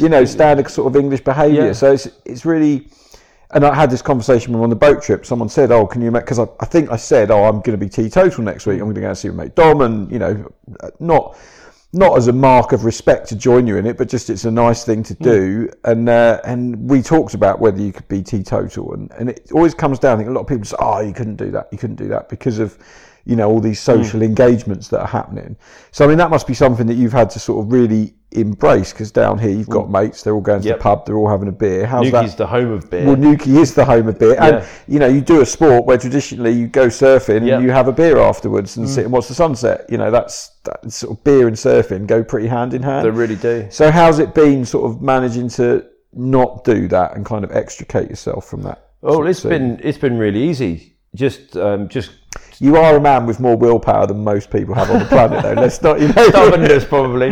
Stubbornness. Well, with say like the Après Surf beer, Yeah. I've had a few of those, and there's always a non-alcoholic one. I really, really do enjoy a non-alcoholic beer. what we're drinking now. Yeah, we're drinking Pilsner that. Zero alcohol. It's totally satisfying as far as I'm concerned, and because it's the setting, it's the people you're with. Yeah. These are the things that make the moment great. And watching the sun go down and having had a great surf, and you're with your buddy and you're sort of chatting about it and everything else. That's what's really good. It's not the alcohol. Yeah. Because otherwise we just get rid of everything and just have alcohol. You could be sat in that room and I could be sat in that room and we could just be drinking alcohol diluted with mineral water or distilled water, and we should be having an amazing time, but we wouldn't be. Yeah. We're having a really shit time. Yeah. So it's, you giving the alcohol the credit for all these things. It's just there out of habit and ritual, and probably because we've got bloody great big breweries in this country who love people to buy it. Yeah. They don't really care. Get tax off it. Yeah, make they don't money really care off about it. our health. So, so that's been. I haven't. There's been no moment where I'm like, God, I just wish I could have a beer right now. People listening to this are just like They're gonna literally be- jaws on the floor. They'll be right jaws now. on the floor. They're They'll just be going, what? He's obviously What? he's been taking acting lessons. They're taking the piss. This isn't true. But I've seen it, and I was honestly, when you first told me about it, there was a little bit of me. It was like, I've lost a friend. Because I've always come down here and it's just been a rip-roaring, ridiculous great time. times. And it's so much fun. And we have had some absolute belter, hilarious things that we've got up to. And so when I came, I think I came on Monday, didn't I? I got here Monday, lunchtime, we went surfing. And then in the evening, when it was sunset, and we'd normally be going to the pub and, having a beer, we drove to Watergate and went surfing again. We had the and we best surf. surfed and had the best surf so far this week, where we got loads of waves. It was super clean, glassy. That's one of the nicest surfs I've had in a really, really long time. Yeah, and we would have been in the pub. Yeah. Were we not doing that? And we were there till after dark, I think it was. was Well magic. after dark. It was magic. And then we drove home and it was like, well, that was nice. And just had an alcohol-free beer and a bit of a chinwag. And some dinner. Sent a picture to my brother to really confuse him. Yeah. And it was really great. And then what did we do? It's Tuesday night. I think we had a fairly early one because we surfed for ages What on day is it Tuesday. today? It's Wednesday today. Tuesday we went spearfishing. Did we spearfish Tuesday? Oh, yeah. So we literally did night surf and then spearfish. Yeah. Oh, and tonight we're doing a podcast. Tonight So like we've we've literally filled our Days. evenings with activities. So spearfishing, we went picking fish up out of the sea. That's right. Yeah, stabbing flatfish. Stabbing flatfish with a knife. Yeah. But we went at night and we didn't get out of the water till 11, did we? That's right, and it was So amazing. the pubs were shut by the time we got out of the water and it was bloody magic. And it Down wasn't there even, with it's not torches. even on the radar. It's not even on the menu, the thought of having a beer. No. When you're doing that, you're just like doing this really cool activity. Yeah. But that surf, we had on Monday, that was fantastic. And we were surfing till dark. Yeah. And trying to sort of see the shapes of things in the dark. It was an amazing feeling. Great sensations. Yeah. All totally pure. Yeah. No hangover, nothing. Well, that was a nice thing on Tuesday. I think the swell was pretty pumping. And, on my shortboard journey, I've not really mastered big waves yet, but it was fun just to paddle out. And I was paddling out going, if I was feeling horrible, and I did have a really big surf day a little while back in Broadhaven in Wales, and a friend had been to visit, and we'd been really good because he brought his family, friend who traditionally I get absolutely hammered with. So for 3 days we didn't get hammered, and his wife and kids were super impressed because we were very functional in the morning. We had only a couple of beers, but we didn't let the reins off. And then on the Saturday we really pulled the handbrake off and just went mental. And of course on the Sunday we both felt terrible. And it just so happened that was the best day of surf for their whole trip. So we went down to Broadhaven. Yeah. I was trying to hold it together. I think I've been wielding a chainsaw to make it look like I wasn't hungover earlier on, but I might have been guilty of just revving it in a bush somewhere. Just like, Can't be hungover, he's operating a chainsaw. yeah, he What must do you be mean? sober. So I've been doing that. And then actually the surf that I had, I managed to paddle out the back, but I was paddling out, just going, oh my God, I feel awful. It's terrible. And I got a few waves, but when I was stood up on the wave, I was just like feeling terrible and rubbish and, having a bit of sick in my mouth and all the rest of it. Whereas on Tuesday, waking up no hangover and paddling out into pretty sizable Very fistral, good surf, it was pretty big and it just, it felt good. I mean, I can't say after this week, I'm going back home on Friday, whether I'll continue not drinking. I don't know if I couldn't see it, but I mean, I'll probably consider not having a drink this week. Or I think I'm meeting my mate Dave, he likes a beer. I could try it. It's individual for everybody, isn't it? And if you don't feel like you need to do dry January, don't do it. Yeah, just do what enjoy you your want. life, because you only got one. But it is interesting that there's now so many alcohol-free beers that you can have. Like, I've quite enjoyed drinking them this week. It's been nice. They're strangely refreshing. Yeah, they are strangely refreshing. You feel like you're having a beer. You do. I think you mentioned it. One of the things you said is, talking to people. We've had some amazing chats. I mean, this particularly being a very entertaining one. Yeah. But, every evening it's been these massive, long-winded, rambling discussions about goodness knows whatever, and not alcohol-fueled. That's right. You still get into the nitty-gritty and you go off piece conversation as much. It probably, if not more. Yeah. Because you can remember what you're talking about. You can remember why you got onto the point in the first place. You definitely, we were talking about this. You have a beer, you have 2 beers. You're too stupid to drive anymore. Yes. Legally, you're too stupid to drive. Probably too stupid to do a lot of other things as well. But you can, because it's deemed all right to have a couple of beers. I've definitely had lots of fun. Lots of parties all over the time. But this is probably still a little bit of an experiment for me. Yeah. And it just keeps getting to a new bit. It's like, well, okay, well, then You're it's not far off a year now. Not far off a year, so you might as well go for it. You might as well go for a year. Well, that'd be pretty cool. Yeah. What are we doing New Year's? Hit the reset button. Yeah. So it's been pretty interesting. But you don't miss that. This is the thing, because when you consider it, you're looking down that. That telescope the other way around, and you're sort of thinking, oh gosh, a month without this, I will lose all my friends, I won't have any fun, because you do all of these things anyway, but beer just happens to be there. Yeah. And you did them all as a kid. You did them all as a teenager when you couldn't get beer as often as you wanted to, because it was unavailable to you for legal reasons. Yeah. But you still do all these things, and I would just remember thinking, oh, it's going to be difficult. Then I thought, well, some of the best moments I have when I'm traveling are the bits in the car where you're going to and from, the little bits where nothing's really happening, you're just having a bit of a laugh and a bit of a banter. Yeah. Just people really just being relaxed around each other. And I've always felt the best part of a party is the very, very first drink, when you're all there together and you all meet up. Yeah. That's always the best, and they're always chasing it after that. Before it goes a bit wrong and Sharon starts puking. And it's still fun because everyone's still there. There's music and everyone's dressed up and you're dancing. How can it not be fun? Yeah. You literally have to be, eating rat poison for it to not be fun. Something instantly making you sick. Yeah. You do. People do think, and when some people hear it, they go, "Oh no," they do think, "Oh, this is going to be boring." Or he's going to turn up and he's going to be boring when we're there, and he's going to be finger wagging. But it makes no difference. So I was going to ask, how have your friends been about it? Are they sort of fairly understanding, or? Well, a lot of them are gobsmacked. You saw Jax today, and she still can't believe it. It was just like, I can't believe it. Yeah, they've been all right. I mean, there's a couple of people. Yeah, everyone's been fine about it. They're just like, all right. Yeah, they're like, what? And because, to be honest, I haven't really been.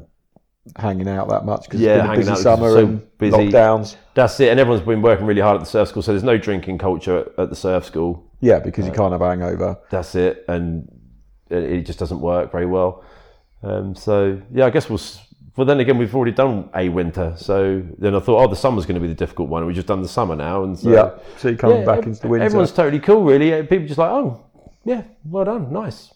That's it. That's pretty much what everybody said. There's been the odd bit of people said some funny, the odd bit like, oh, why not? What's all that about? And reacting badly about it. And I think that, I don't know why, probably because they thought they would quite like to do it as well. Yeah. But it's interesting what you were talking about. Like, there's always an occasion to have another beer. Yeah. And you kind of are, I felt like, well, who's in control of this situation then? Yeah. Is it me or is it the expectation to have a beer? So it's nice to just sort of remove all that and just see. I did think, well, I wonder if I'll be a completely different person by all the end of it. Nothing. I bet, and then for a minute I thought, I bet I'll be really relaxed and really zen about everything. And no. It's just same person. Still a dickhead. Well, I would say, like, I was sort of expecting. I wasn't expecting it to be as enjoyable or as exactly the same as it always has been. Yeah. I don't feel like us hanging out without beer has been any worse than us hanging out with beer. If not anything, it's been better because we've done more stuff and probably had a bit more fun. We've done more. We've never felt ill. No, we've had 5 macking surfs in 3 days. Yeah. I mean, to the point that I thought there was a night where we just sat around and done nothing, but there wasn't, because we surfed one evening, spearfished one evening, doing this evening. Yeah. So yeah, and we'd be dead by now. Like if we'd have been, going to the pub all the time, we'd be really knackered right now. A couple of beers in, rambling, and probably we'd be rambling, not making any sense, which is probably not what everyone listens to. You're not making any sense. Do we sound just as pissed as the last time you did a podcast? So it's been good. It's been all right. Yeah. Well, it's been just life. Just normal life. Yeah. But the best thing is a couple of things I've noticed that have really, really helped. All aches and pains have gone. Yeah. Apart from lower back, that keeps giving me jip. That's just going to be there forever.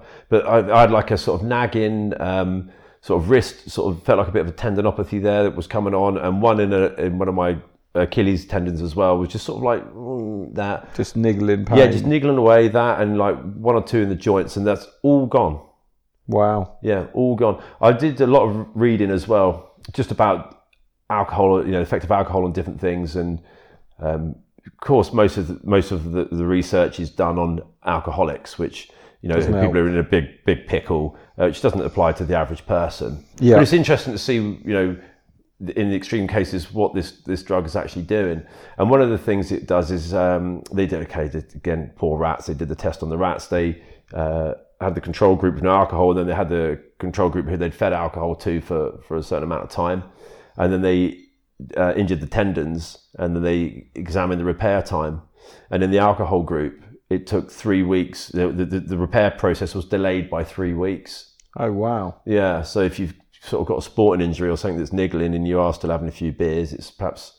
Time to knock the beers in the head. Just to see if it works for a month. Yeah. And I guess you've got to give it a month to see if it's really... Yeah, give it a month. Paying off. Give it a whole month, because there's all sorts of brain chemistry that resets and, sorts itself out, and sleeping patterns and things. And of course, if you want to pick up a habit, do something for a month. Yeah, and then it becomes routine. Habit. You got it. Yeah. And so, what was the website again? The Alcohol Experiment. It's called The Alcohol Experiment. There you go. I really it made it interesting, and when you sort of see those TED Talks and they say do something new for 30 days. Yeah. And one of the great motivators, the guy who originally did that one, he's motivating factor for me for once I tried something like that in the past, and he said, look, those 30 days are going to be up, and it's going to be the next month, whether you've done it or not. Yeah. You're still going to get here. And so I thought, well, it's going to be February, whether I've done dry January or not. Yeah, that month is still coming. That month is still coming, and having thought about it, how disappointed would I be by the time I got to February? And I was like, I didn't do it after all. Yeah. Yeah, for the sake of what, Yeah. You're not cutting your arm off. You're just not having a beer. Which isn't the biggest hardship, is it? Especially now when you've got all the alcohol free and you can have you got the taste of it. Yeah. Just taking out the alcohol. Have you ever tried, and this is going to sound dodgy, obviously not, have you ever tried drugs? But they've got some of those alcohol replacement drink things, which are sort of herbal. I don't know if you've seen those. Okay. And it's like, you can drink this and get the same buzz from alcohol, but it's not alcohol. I've seen them advertised, perhaps because people... I've never tried them. Facebook knows I'm an alcoholic or something, so they might try this. But I've seen them, so I just want, not like smoking weed or anything like that, but they're sort of legal medicinal drinks that you can drink that are meant to give, make you relaxed and feel happy and chatty. Well, what I've found is that the natural brain chemistry does a pretty good job. Yeah. So when you get together with your pals and we get together having a chat, then your serotonin levels will increase naturally, and that's really what it's all about. That's the feel good drug. It's already manufactured inside your own head. Yeah. And then when it comes to bedtime, that relaxing nightcap effect. Actually, your brain's now going to be releasing some melatonin. Yeah. So that's going to put you into a nice, relaxing, restful sleep. So I find my evenings way more relaxing anyway, and I find my personal contacts with people far better. Yeah. Without having a couple of drinks in. So I've never felt the need to try.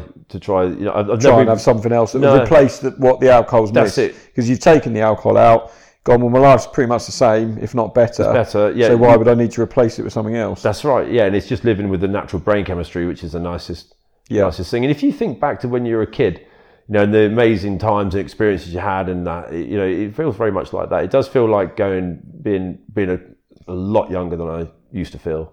Yeah. Which is quite interesting. Well, we do both look very young. We're incredibly deceptive. Although we do look like a couple of tits in the lineup. It's those two bald-headed, shining idiots. You can tell me anything that are the Mitchell brothers or Right Said Fred or something else uncomplimentary.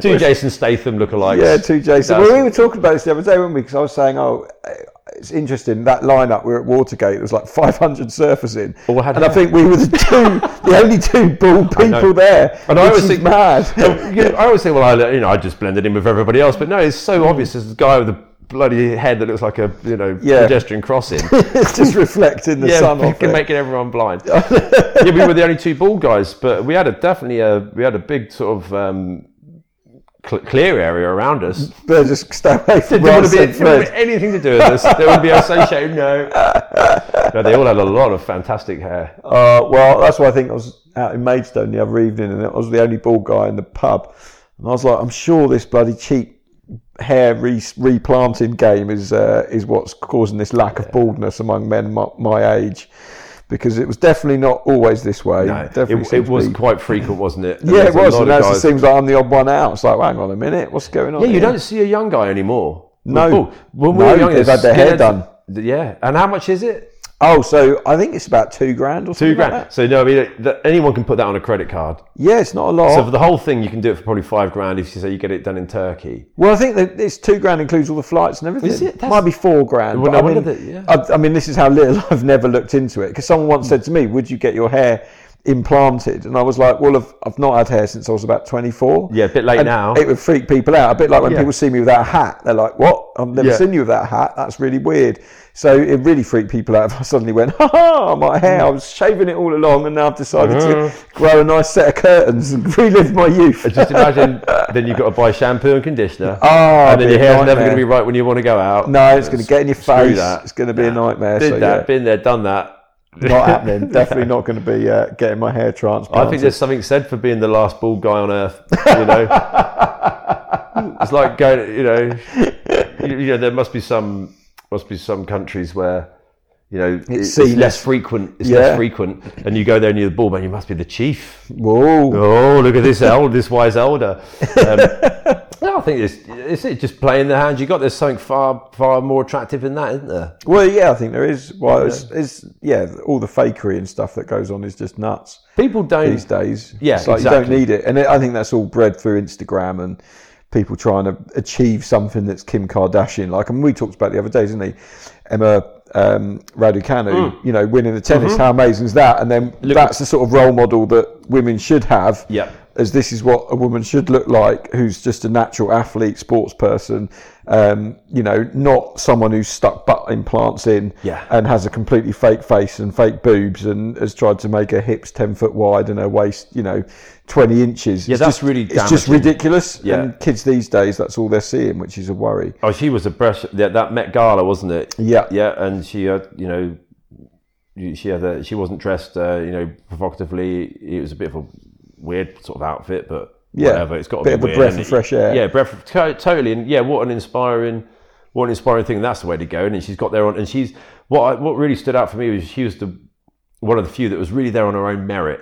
Yeah, and you could tell that the rest of them they've sort of been thinking about their outfits they're going to wear, and they go there. They're just there because they're famous, and that's it. And they're not famous for anything. They're just famous. There's nothing. She really undermined them. But there we go.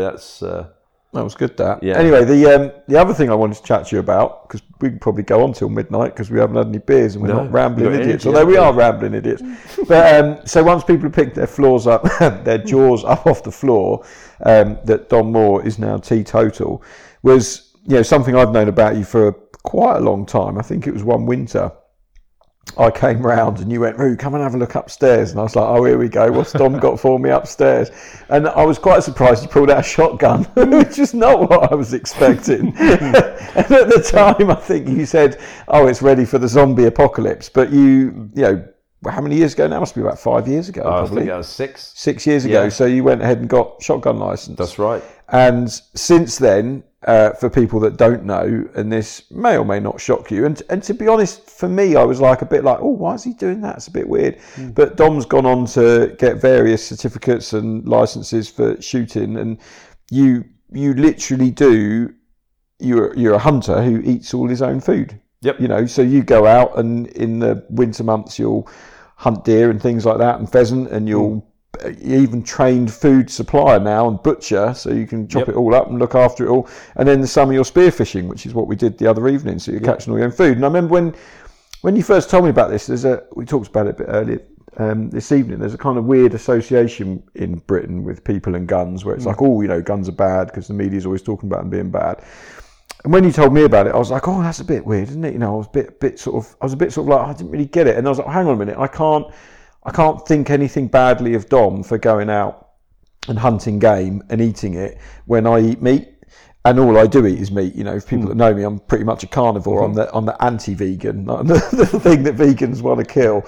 And so for me, I was like, well, I can't have a problem with it then. And I remember I came down when I was recovering from my ankle, and we actually went and hunted some pheasant. Yep. And then we ate them, which was pretty amazing. You know, and it was quite a good experience to go, okay, well, that's come from the field, and you know, you've killed it and dressed it and looked after it, then cooked it wonderfully, and then you're eating it and going, well, I know exactly where my food's come from. And so many people go into a supermarket and just buy chicken, beef, whatever, and they've got no clue where it comes from. So then maybe it's just from a packet.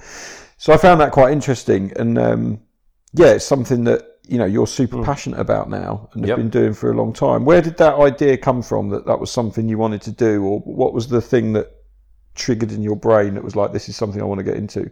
Well, I think I've always wanted to do it. Years and years ago, we used to live near a lake where I grew up. We were really close, and I looked on Google Maps the other day to see how close we were. We were 30 metres away from it. Oh wow! But we were like on the shore of this lake, and I used to go fishing there, and it absolutely captivated me. It was catch and release. Yeah.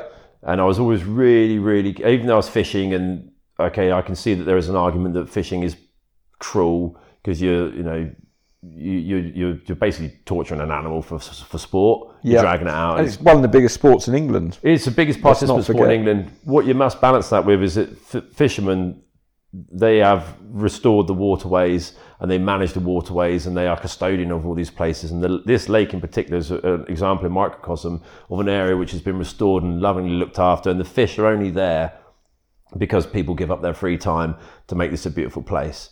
And a lot of the way it works is they go fishing all their lives and they get old and they stop fishing, but then they become really interested in conserving the area and they set up the committees and they're the retirees that got the time on their hands and everything. So it's just thanks to them that it is a wildlife sanctuary. Yeah. Because from then you've got all your butterflies can live there, your dragonflies, all your birds, all your different types of trees and that. So it's fantastic. There's always a bad idea. There's something bad in every idea, but you must also look at what they're doing for it. So that was really captivating for me. And I never forgot about that. I used to absolutely love fishing. Sea fishing wasn't quite the same for me. And then a few years ago, Kate and I went clay pigeon shooting and I absolutely loved it. It was amazing. Just as an experience, just to do random one. You got it, end of a busy season. Thought, let's do this for just, something nice to do. We went there and the guy was so good, this chap, Dave Hearn, Cornish Clay Pigeon Tuition, absolutely phenomenal. And he just got us into it, just the two of us, and we had a great time. And he showed us how the shotguns work, all the safety, all the techniques. I was like, this is really, really cool. I've just got to do this again. Yeah, I've got to do it all the time. It was so much fun. And what was really impressed me was the shotguns themselves. Because they're so well made and so fantastic looking. And I thought, I had one, and I thought, this is probably the most lovingly made thing I have had in my hands, object, for years. Because apart from that, it would have been a phone. Yeah. That would have been like the best thing you can pick up. Maybe like a guitar or a musical instrument. It's that type of equipment. And that was really, really interesting to see that. Yeah.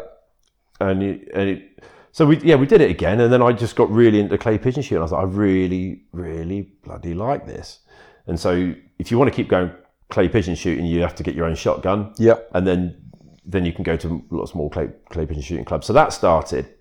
And then the whole time I'm thinking, you start reading up about it. You can see that people go hunting wild birds or they're going for driven shoots and all the rest of it. And you speak to other people who do it and they're like, yeah, that's what I do. And I also do deer hunting or deer stalking. You're like, oh, it just sounds amazing. Just that the thought of hunting really was what really drew me into it. I thought that just would be incredible. And I know I love that sort of stuff from fishing is a type of hunting. Well, it is, yeah. It is. And I thought that is something I really, really want to do. And then Kate bought me a deer stalk to go on for Christmas. And I went on it and it was epic. Talk about a life-changing experience. It ended up coinciding with Dirk, Jacko and Phil. We all went as a 4. Right. It was it was so good. It was so incredibly good. We each got a deer, and then we had the stalker come out with us and guide us and make sure it was all good, because we were obviously novices. And then the butcher showed us how to butcher it and everything else. And I was like, that is just phenomenal. So then I started booking onto more stalks, and then got my own rifle. That's just a sort of formality really. And I joined a couple of target clubs as well, just to get familiar with them all. Yeah. Which is also a nice thing to do in the winter, a good skill to have. Just kept going for it. What did I do? I did the deer stalker course, where you get the trained hunter's ticket, you get the game meat hygiene ticket as well, and then you'll find your own land. Yeah. Where you can get your own deer, and that's where I'm at today. Yeah. So that's any red meat I have will be meat that I've shot. Yeah. That's it. In fact, I don't buy any meat from the supermarket. Very occasionally. Yeah. Very occasionally, it would be maximum, bit of chicken maybe. Bit of chicken, and it's maximum for the last few years now, 10 times a year, the absolute maximum. It won't be that often. It probably won't be once a month. Wow. Certainly don't buy any fish. Yeah, either. Because that's the other thing, is you got into spearfishing and catching all your own fish. So it was really the drive to hunt which led me to it, and it's available. You can do it in this country. Yeah, because it's something that people don't. I think you can't. It's sort of like an underground thing, or it's not readily said. Oh, you can go and do this, you can go and do that. And since doing that shoot with you, it wasn't a shoot, but we just wandered around some woodland looking at some pheasants, and I think you let me have a go on your gun. And I was like, oh, that's bloody all right. It's a bit of fun. And then I've got some friends down in Kent, and they do lots of clay pigeon shooting. Some of their mates are farmers, so they've got their own traps and everything, and they just go and set up a shoot. I've been doing that with them, and it is bloody good fun. It's bloody good fun. The noise of them, the kick, the recoil, it is exciting. You get this, a very physical sensory experience, which you're not going to get from playing Laser Quest. No. The kick of that thing, the smell of it, the way it handles, the weight, the swing, the satisfaction of seeing that clay turn to dust in the air. It's not easy. It's not easy, and it's really, really rewarding. It's a proper visceral, proper sensory pleasure. One of the other things I like about it is it requires a lot of discipline. You've got to be so strict with yourself, with the way you're handling the guns and the safety side of things, and the responsibilities. Massive. It's massive. It's absolutely huge. Once you have your firearms certificate, you have to be vetted. You have to see your doctor's records. You have to see if there's a criminal record there. All these sorts of things. So you really are under intense scrutiny, which is fine. Yeah, as you should be. As you should be. Yeah. And I really like the responsibility that it comes with, and but the discipline side, I think, is a very satisfying to do something. You have to be disciplined and focused and proper and present and correct and very considerate of everybody around you. It's nice to have that responsibility. Yeah. Everything in life can't just be, hey, totally carefree and it doesn't matter, who cares what I do now, and I'm just going to change my mind and do this. It's nice to have a bit of commitment. Yeah.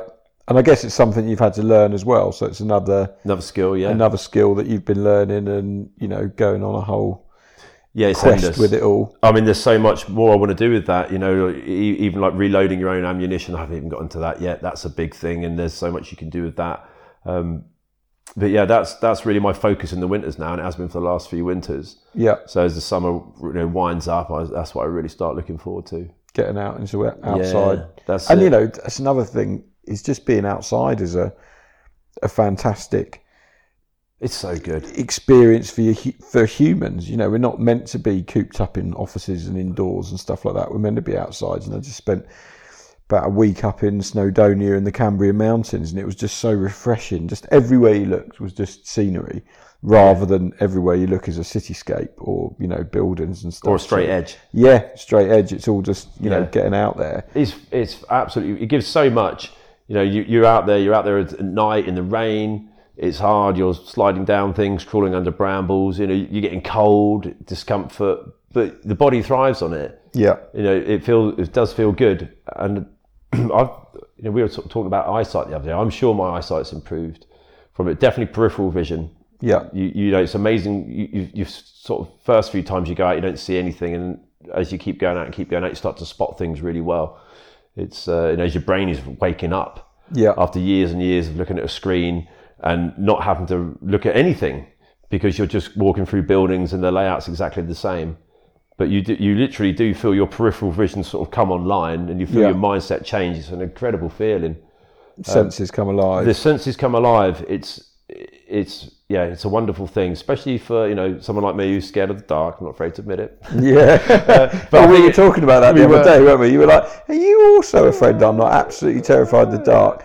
And yet we were swimming around in the dark the other day, which is actually, and it's weird because I if we were walking around in the woods with torches, going our own separate ways for fairly prolonged periods of time and then meeting up, that would not do for me at all. No, but in the sea, it didn't bother me at all. Didn't even think once about anything nasty being in the sea. And we were in the hunting mindset. Well, I just wonder, I think the ocean's always been my sort of happy place that I can go to, and so I'm like, nothing's going to hurt me there because it's only full of good things. In fact... it was like floating around a womb, wasn't it? It was a bit like that. Yeah. Well, we had... I did a bit of counselling earlier this year, and one of the things the counsellor was telling me to do was, if you've got something that's frustrating you or angering you, you can go through these rituals to get rid of it. And so she was saying, pick an element, earth, fire, wind, earth, fire, water, or whatever it was. And I was like, water, because I like the water. She's like, pick something. I was like, a rock. And it's like, right, so you're going to, associate this rock with a thing that you hate and you're going to throw it in the sea. I was like, no, I'm not. She's like, why not? I said, well, I like the sea. I'm not going to fucking put all my shit in there. And then when I'm out there, I'm thinking about it. So I'm not doing that at all. So I had to change the whole ritual because it's like, the ocean is my happy place. I'm not, no, you've got me here. I'm definitely not doing that because that's not what I want to do. So I think that's why perhaps swimming around in the sea in the dark doesn't bother me because I feel quite at home there. But I would not be wandering around in the woods on my own with a torch. It's amazing if you get into the hunting mindset, because you could be going around and being a bit freaked out, and then suddenly you get into it, and maybe a bit of dopamine, the sort of drive chemical kicks in, and the fear evaporates, and you get back into that mindset. But one of the other things I really like about it is it makes you confront someone. I can't remember, I read it once. He said that hunting makes you confront the brutality of your appetite. Right. So, we all eat, fair enough. But everything we've done, okay, this house is a very old house, but this was wilderness once. And that got cleared out the way, and now this house is here. So whatever was living here had to just die. Yeah. It's gone. It ain't coming back. The rubber on the tyres of my car, the silicon in my phone, everything I've got is something's died for it. All the vegetables on my plate, something's died for that. Everything, definitely, absolutely everything. The most direct link is, the food you're putting in the mouth. So the choices are: go to a supermarket, walk around underneath, fluorescent lights, pick up a parcel of meat with a barcode on it, scan it, and then pay with an electronic thing, and away you go, and cook that, and then I can see why people might just go, well, actually, I'm just going to become vegan. What's the point? Whereas when you are shooting that animal yourself, you have to go, and it's not for everyone. No, absolutely not. But it makes you sort of confront it, and you really sort of, you don't take it lightly. Never throw any meat away. That's for sure. Yeah. You won't be, that's gone out of date. That you're really aware of how much meat's in the fridge, how much in the freezer, how much portions you're dividing up. It really brings it right back to where it should be. Yeah, because we used to be hunter-gatherers, and that's how you go and get your food. Yeah, and we are, and that's what we evolved to be. We haven't evolved since then. We've got all sorts of ideas and fashions and everything else, but our genetic load was reached at the point where we were able to run 15 miles a day, every single day, run down anything on Earth. Yeah, and get food. Which is why we need to move, is what we've been talking about for the first half of this. Yeah. If we don't, we're going to get incredibly anxious. That's why a bit of movement really helps again. So, if you think about the sunlight's coming in, it's making plants grow. This creature is eating these plants. What's lost in terms of waste there? Well, this animal's got droppings that they're going to go back into the soil anyway, or nourish other creatures that are going to live that way. Then you shoot this animal and you've got it. You've driven 20 miles to do this, so that's one thing you can't account for. The hides, we can keep the hides and we can get them organically treated as well, which is pretty cool. There's someone in Cornwall that does that. You can keep bones for dogs. You can give antlers as dog chews. You can make bone broth. There's the heart and lungs. The lungs you're not going to eat, but the heart and the liver is very good eating as well. Yeah. And then of course you've got all the meat on this creature, and there really isn't much waste. And then it's going into you, chemical energy. Yeah. And then there we are. So there's really not much loss of energy there. There's hardly any wastage. And the thing is, if you weren't doing this, you'd be going to the supermarket and buying meat. Yeah, I'd be buying meat. So how is it, this is the thing that I sort of thought to myself, and when you first hear it, and I'm sure people listening to this are going, why? Hunting, but again, it's that, hunting's bad. And it's, trophy hunters killing rhinoceroses in Africa is bad, and that isn't cool because they're just out there. Taking pangolins and grinding them up for making medicine. Yeah, that kind of stuff's bad, but actually if you're going to eat meat, then you have to really make a conscious decision. And I'm fully aware that I eat meat, and there's this big vegan movement. And it's like, well, I do enjoy meat, and I wouldn't probably eat an awful lot if I didn't eat meat. But I'm very aware of where it comes from. And okay, I might buy it in a packet. But actually, when I'm in Wales, we've got really good local butchers, so I don't buy meat from the supermarket. Yeah. I just go to him, and it's incredible how much better it tastes. It does. And so, and actually having eaten, venison and things with you, it's unbelievable how good it tastes when it's, you know exactly where it can. We were joking earlier today. I was sat eating a meal with a man who had shot it, butchered it, and cooked it. How often do you get to do that? Really, that's probably that's maybe a once in a lifetime experience for some people that they might never have. They might never have. Yeah, and what a shame. And that's how the world works. Yeah, that is how energy flows through the world. It comes in via the sun. Everything else on here is fixed. Yeah. All the the only input is sunlight and the odd bit of space crap we throw out. But everything is fixed and it's recycled. Yeah. And the least that's sort of burnt off as fossil fuels or plastic packaging or stuff that's going to go to landfill or non-recyclable, like genuinely recyclable products, not like greenwashing things. Oh, this is compostable. Yes, at 50 degrees under 10 bar pressure, that's not compostable. But consuming, having meat this way, you could just throw the rest of the carcass on the floor in the field. That's great. The badgers are going to come along, foxes are going to come along, birds will pick away at that. It's going to rot. It's going to go back to where it should be. It's how that's how the world got here. Yeah. People think, it's an emotional subject. Deer are very beautiful creatures. They've got the opposite of, there's Jaws effect and there's the Bambi effect. Imagine if they changed the two around, everyone would be like, ugh. Yeah, that's it. Yeah, they'd be really scared of deer. And so the first there's a movie there somewhere. Yeah, people go, you shot two movies. Yeah, just literally flip them around. Kill a deer. People go, oh yeah. The first reaction, if you say to someone, got a deer that I shot, they go, oh, you killed Bambi. That's the first thing. They always say it. It's the most boring, just boring, not funny. Like, it's like, have a nice trip. Like, shut up. Worst joke ever. Because it was Bambi's mum that got shot. It wasn't even Bambi.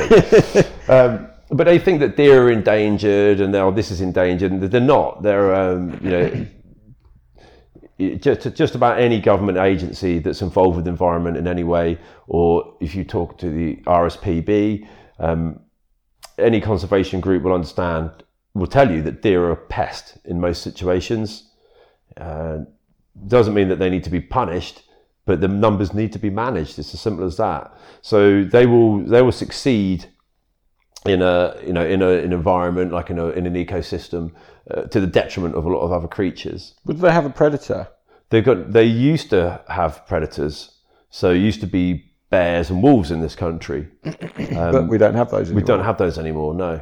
So they're kind of not the food chain because they're vegetarian, but there's nothing to control the numbers them. down. No, so the controlling factors, I mean, a fox might take the odd tiny one, but a fox is really small. And it certainly is going to have, Well, they're bin foxes these days, aren't they? Yeah, they've moved inland a bit or into urban environments. So they got the way a deer is going to end its life in this country. And people go, we're all to blame because we all live here. It's like turning up at a crowded surf break and moaning about the crowd. Like you've just got as much or as little right as them to be there anyway. Yeah. So we're all here. We're all consuming all and contributing and chucking things and flushing toilets which are empty in the sea. We're all doing it. But the deer's going to die tangled up in a barbed wire fence, or it's going to be hit by a car, or it could die of food shortage. It probably isn't going to have a nice peaceful lie behind a rock and die. It's going to be a pretty shocking death.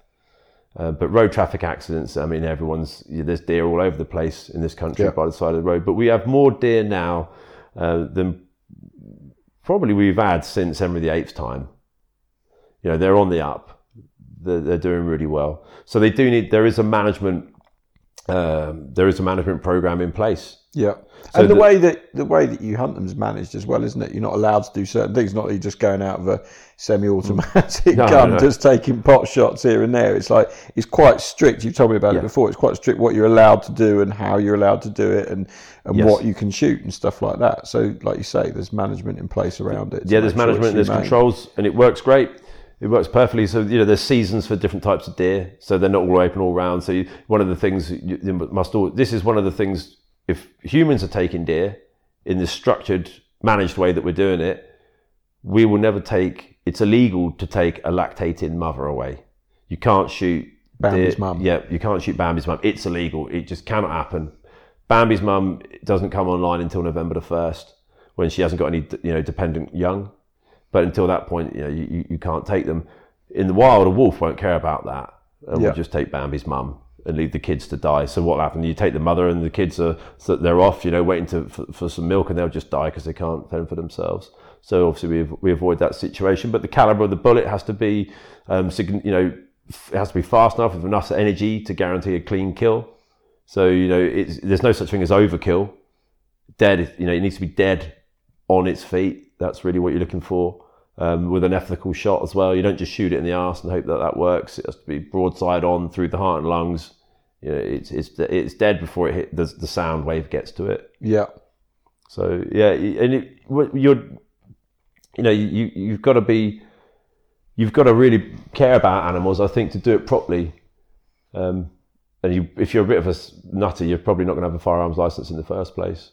Yeah. But it really makes you think very carefully about it, and everyone says the day that you don't care is the day you just stop. Yeah. Yeah, you must always treat them with a lot of respect.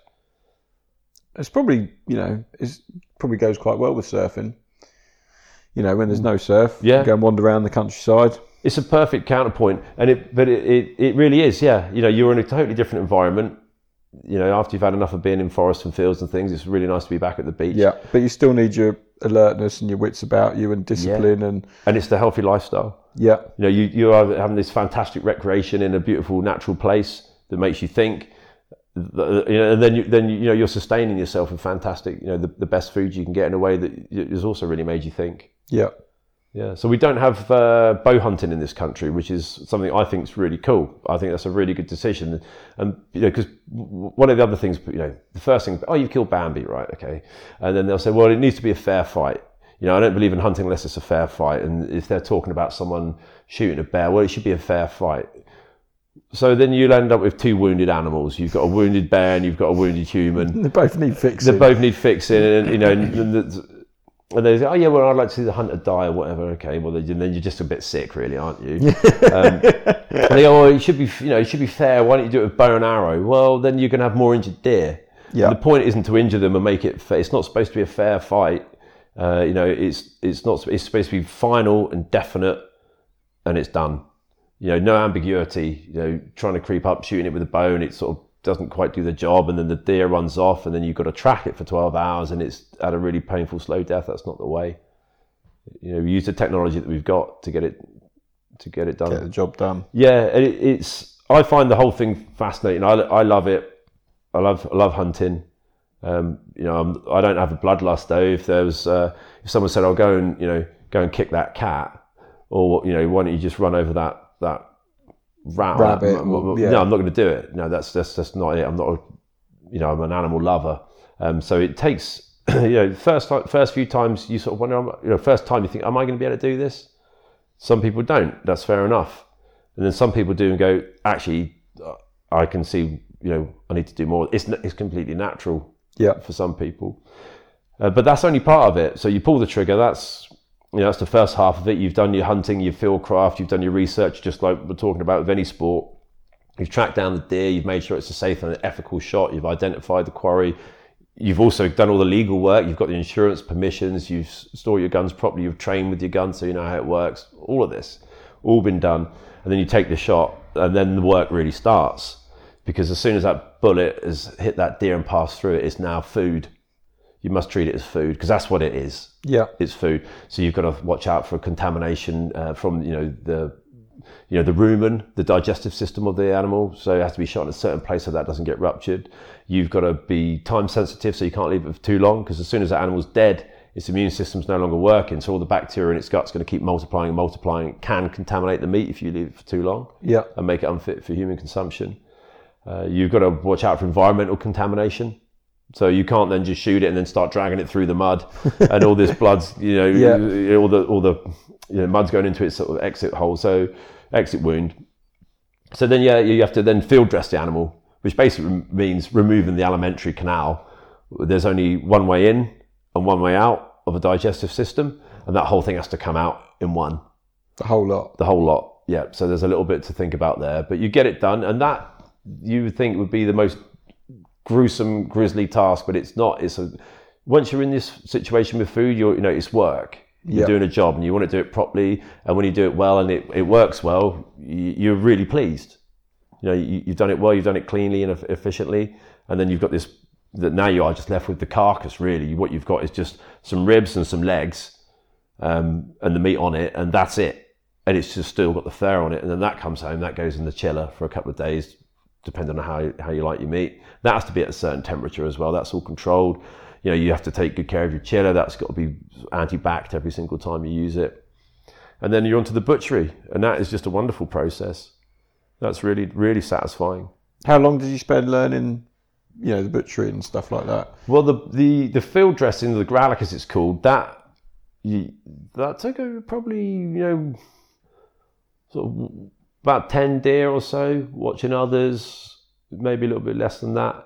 It's something you definitely want to get right, because one nick in the wrong place and you split the room and you can contaminate it. Yeah.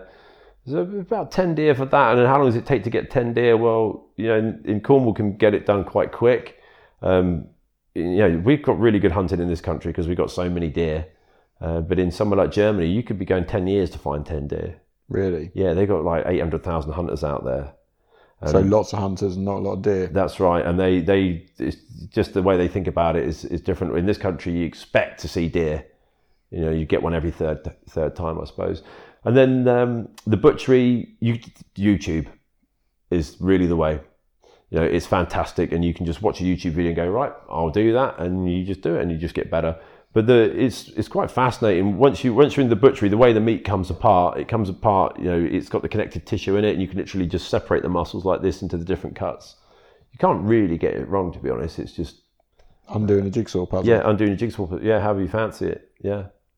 I think that's what I found most interesting from chatting to you about it, is obviously, it's very much, it's a food-based thing, and I would love to be able to say, I don't need to go to the butchers anymore. I don't need to go and buy fish. I mean, we've got this fantastic butchers that you can get lovely meat from, but we don't have a good fishmonger. And actually in my parents' hometown, which is a fishing port of Ramsgate, there used to be 6 or 7 wet fish shops where you could go and get lovely fresh fish straight off the boat, everything like that. Now there's one, and it's a kiosk at the harbour, and it's open on a Sunday and a Monday, or it's just like it's so hard to get fish because the supermarkets are buying it all up. That's it. We're not eating as much in this country. We're not eating as much in this country, and you just sort of think it's quite sad. So it's quite. I'd love to be able to do that. I don't know if I would. And I don't know if I'd have the time, to put into it. And if I'm brutally honest, I've got too many other pastimes. But I do recognise why, the attraction of that and the importance of that. That it's great. I can't say to you, I know exactly where my sausages came from, or where my, steak came from, or where my pork chops came from. I know I came from the farm, and I know they came from the butcher. But you know exactly where everything you put into your bodies come from, which is pretty awesome. Yeah, it's fantastic, and by doing that, it's made me eat less meat products when I'm in the hunting zone through winter. I won't. I used to be the sort of person I need to eat meat 3 times a day. Yeah, and even that meant having a drive-through McDonald's for breakfast. Didn't care. I thought I need meat 3 times a day. I need the protein. And now I'm eating proper meat. For the last few years, it's much easier to I'll be much more less frequent with my meat portions. Yeah. Don't need as much of it. It's better quality. And don't treat, not treating meat like, a confectionery. Yeah. It's not to consider it like that. And then one more thing is so much I love about it, but another thing is, we sort of started talking about it. There was the self-reliance. Yeah. Yeah. Not having to rely on other people for your food. Yeah. It's like learning to make a fire in the wild. I mean, that's a fantastic thing. that people do. You know, they go on these little camps and bushcrafting weekends, and one of the things you learn to do is to make a fire. You're like from scratch, like rubbing the sticks, and then you do it. You're like, I could literally just walk away from absolutely everything now just because I can make fire, and yeah. I would live. You know, you probably would live. You just have to get some food. You'd probably steal some turnips or something. Yeah. But if you're making fire, you know, as long as you don't burn the forest down, you're doing all right. You're doing all right, and it's an incredibly powerful feeling because, you know, and some people might be listening to this going, well, these are just really, you know, artificial things because you don't need to do any of this. Yeah, it's all done for you, and all you're doing is filling some emotional, you know, whim or whatever that you like the idea of going and getting your own food. But I think we're realising now that life's got so convenient for people, you don't even have to be active in your own life to exist. No. It's done for you. It's pretty scary, isn't it? Yeah, and we were saying that as we walked up the beach at Fistral, that we took a little path up the sand dunes, didn't we? Which is quite steep. And we've just been out paddling around, just been surfing. As you walk past, you go, probably 70 to 80% of the people sat on that beach would not be able to walk up that path. Yes. Let alone paddle out there and swim around. And they're probably younger than us. Yep. And that's quite a sad thing, that because it's so convenient, they've been allowed to get fat and lose movement and momentum and the ability to do something and the motivation to do anything because everything's handed to you on a plate. Yep. And because it's handed to you on a plate, you just lose that drive to go out and do something a bit different.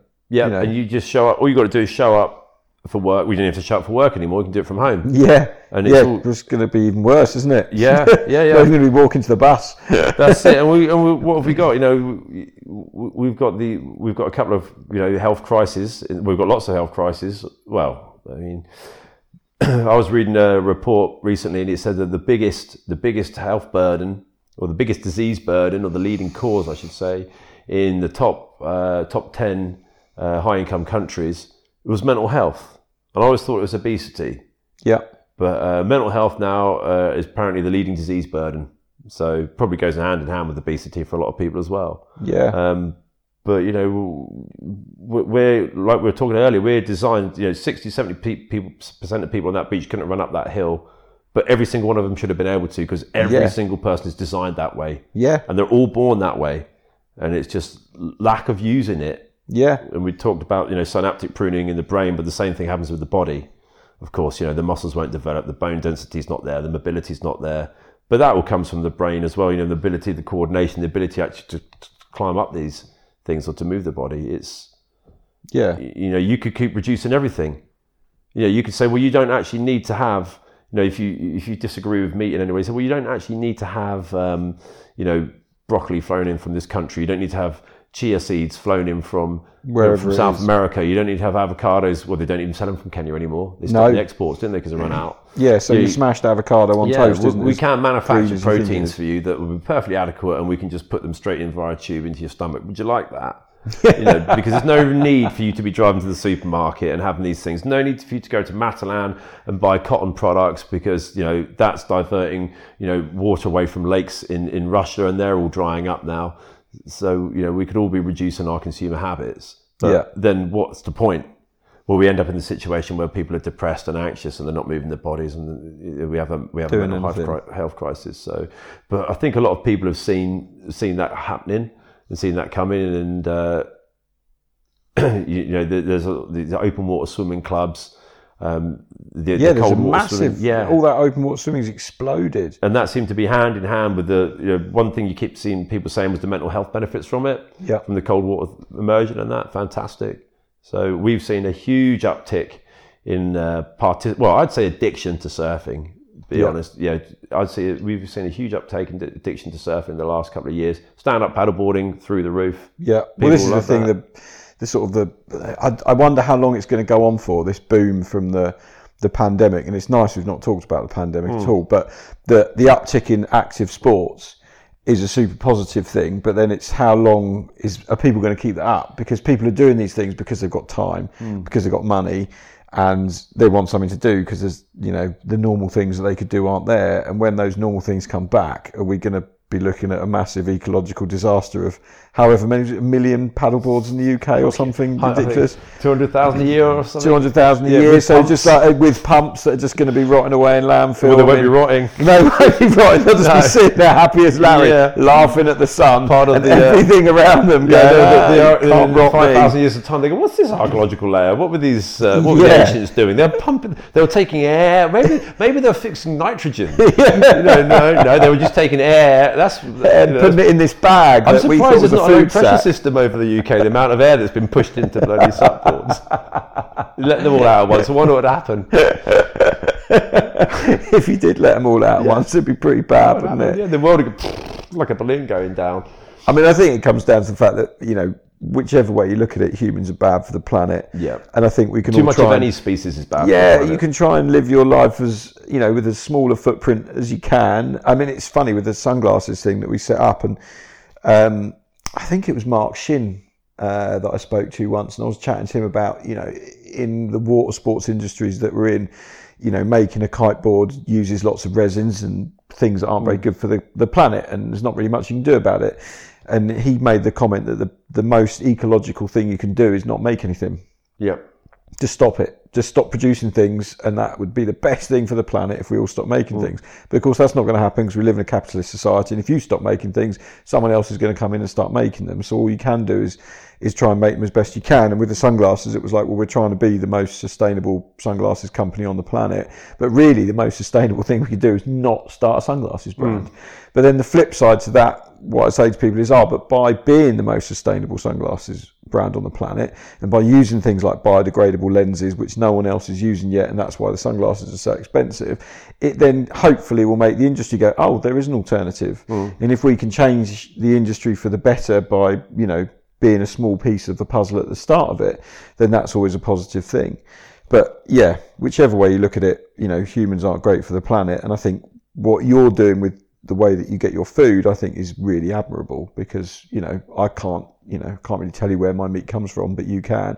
And like we've discussed it before, you're not going out there killing 400 deer and storing them up. You're going out there and killing what you need to eat, and that's the same for fish. We went out the other evening, shot a couple of bass, that's dinner, come back. We're not out there going, I need to get another 10 and, throw them in the sea. Just you're not rounding them up in a pen and shooting them with a semi-automatic. No, which is what the fishing industry is doing. Yes. Have you watched things like Seaspiracy or Seas Piracy or whatever they call it? And I can't bring myself to watch any of it. No. I can't watch any of the cows, none of it. Cowspiracy was the other one, wasn't it? I just can't get involved in anything like that.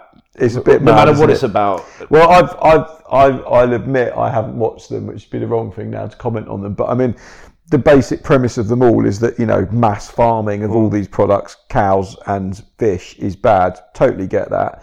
And I think you've said it before, that the most efficient way of fishing is spearfishing, because you go in and you take one fish and you come out. Selected. Yeah, and you're selecting that fish. It's not like you're fishing with a rod where you're not selecting the fish. You're catching whatever happens to bite it and you can't see it. You're down there looking at it, staring at it, going, that's a big bass. That'll do for my dinner. That's a small bass. I won't shoot that one. And so it is a very, what's the word for it? Not conservationist way of getting your food. It's a very light touch. Yeah, I mean, it's absolutely, there's no way you're gonna have a dent, I don't think, on fish populations doing that, because it's so bloody difficult. But you get enough. You do get enough. And of course, this is the way we always used to be. Yeah. Is we'd go out and we'd spear a few fish for the tribe, and that was it. Do you remember when we were in Madagascar? Oh, the turtle. Yeah. So we came across this fishing village when we were in Madagascar with F1 years ago, Bandit DOS. So what are they on? Bandit 12 or something now, or even 14 or 15. So long time ago. And we just came around the corner in this little fishing village in Madagascar, and they'd just caught us a massive leatherback turtle. Leatherback, And that was their dinner. And they were all the village was stoked about it. They were super happy that the fishermen had caught this leatherback turtle. And I think we said at the time, like, if the entire population of the world could see this, they'd be horrified. But that's their food. Yeah, and we'd just been, the day before, I think we'd had that 5-star spread. Yeah. Do you remember that on the beach? On the beach. You know, everything else, and we're eating fish and all the rest of it, and then they're dragging this turtle out, and we're like, oh, they can't do that. Outrage. And then we've been scraping food into bins. Yeah. Yeah, I think you can't really point the finger and say something is bad unless you take a really long, hard look at your own life. Well, these people wouldn't be living there if they weren't eating leatherback turtles. You know, what's the answer? Okay, you guys can't take leatherback turtles because we're emotional about these creatures because we've seen them on Instagram, and we want to save them. We've had absolutely zero interaction with leatherback turtles in our lives. We don't know anything about them, but we think they look really cute, and we'd like to go to Madagascar and take a photo diving with them. That's what we want to do. So therefore, you can't eat them. Instead, you're going to import all your food from Nestle. Yeah, and you're going to eat this, and it's going to be carbohydrates, and you're going to have sugar, and you're going to like it, and we're going to give you Coca-Cola, but you're not having leatherback turtles. Now, who's doing the bad stuff? Who's the bad guy in that scenario? Well, there's a big problem with the whole food chain and where we get our food from, and the way you say, like, you know, big companies like Nestle own all of it, you know, and they're just giving us worse and worse food. You know, we didn't all used to be fat. I mean, I remember when, you know, a bag of crisps in the 80s was, you know, 10 centimetres by 10 centimetres, about 4 crisps in it. And now it's really hard to find a bag of crisps that small. They're all just massive. And then, of course, you know, it's covered in MSG and tasty stuff. So you start ploughing into it and you're like, oh, can't stop. Oh, they found some new flavours and they put just the right amount. It's not too much. You never get sick of them. You always want in a bit more. Just wanting a bit more, even though you've eaten 4 tubes of Pringles. And you don't need them. Don't need it at all. They're just pure... Don't need it at all. So yeah, there's lots that can go wrong with the food chain. Well, I guess for anyone that's listening to this that now doesn't hate us for our views on the things that we've been talking about. Not only does he shoot deer, he doesn't drink. Well, I mean, we did always used to say to each other, school. Was it never trust a man that doesn't drink? That's right, yeah. You know, so I don't know if I can trust you now, Dom. No. Although I can say as I come to the end of my Pilsner Zero that it's been a very enjoyable evening. And hopefully we haven't offended too many people, or, you know... Well, you know where to write. Drew's podcast. Yeah, write to my podcast at But don't leave me a 2-star review on TripAdvisor. That'd be unfair. That would be very unfair. P.O. Box don't give a toss. So you can write and complain. But as ever, Dom, that's been very insightful. And I think we covered off the topics that I wanted to chat to you about, because I was keen to talk about the hunting. I'm sure it's something a lot of people don't know about you, and I hope it doesn't change their view of you, because it certainly hasn't changed mine, and I think it's pretty legitimate. You know, if you were just saying, I'm a trophy hunter and I just go out and kill things, stick them on my wall, and leave them and leave them in the ground and don't do anything. But the fact that you actually, you know, get all the meat and feed it to me every time I come and visit is a good thing, I think, or, you know, in my eyes, a wonderful thing. I love sharing it with people. Yeah, no, it's great. It's really good, and you know, it puts it all in a bit of a different light. So yeah, without, you know, any further chat from us. That might be the world's longest podcast. How long were we up to? Well, no, it's 11:15 now. So when did we start? I've got no idea. But if anyone is interested in the hunting exploits, I have an Instagram feed. The secret Instagram feed called Shotgun Diaries. There we go. And you can go on there and you can see what it looks like. The Shotgun Diaries is well worth following. You've also got Surf Sanctuary. So Surf Sanctuary Days, the surfing one. So that's neither of them are very populated that frequently. But the vegans can go to Surf Sanctuary and. Well, the vegans might.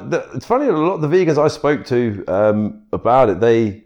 Not the vegans' opinion is more or less than anyone else's, but in terms of getting their head around it, they're like, I totally Down with that. You know, the people that are vegan for the reasons of like conservationism aren't just like living on chocolate instead or something. No, like dairy-free chocolate, but who are doing it probably. They're like, I totally get that. Well, I think they've kind of have the same aims, really. It's rising against the mass mass production of food. It's all these non-alcoholic beers, Dom. Make the tongue. Get the tongue all fizzly. Can't get around it. Need another spoonful of honey. Yeah. So there we have it. That was season 3, episode 2 with Dom Moore. I hope you enjoyed it. Please tune in for the next episode. I'm not going to say when it's coming because it will come when it comes. I've got a few people I want to speak to, and now I'm travelling around a bit more. Hopefully I'll get a few more of these recorded. As ever, if you enjoyed it, please give it a thumbs up and a like and a share on social media.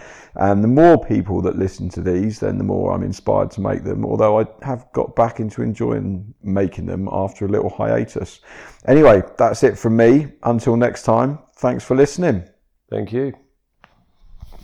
Done. That was a good one. That was a good one. Fucking, that's like 2 hours. And You'd have to chop some of that out, wouldn't you?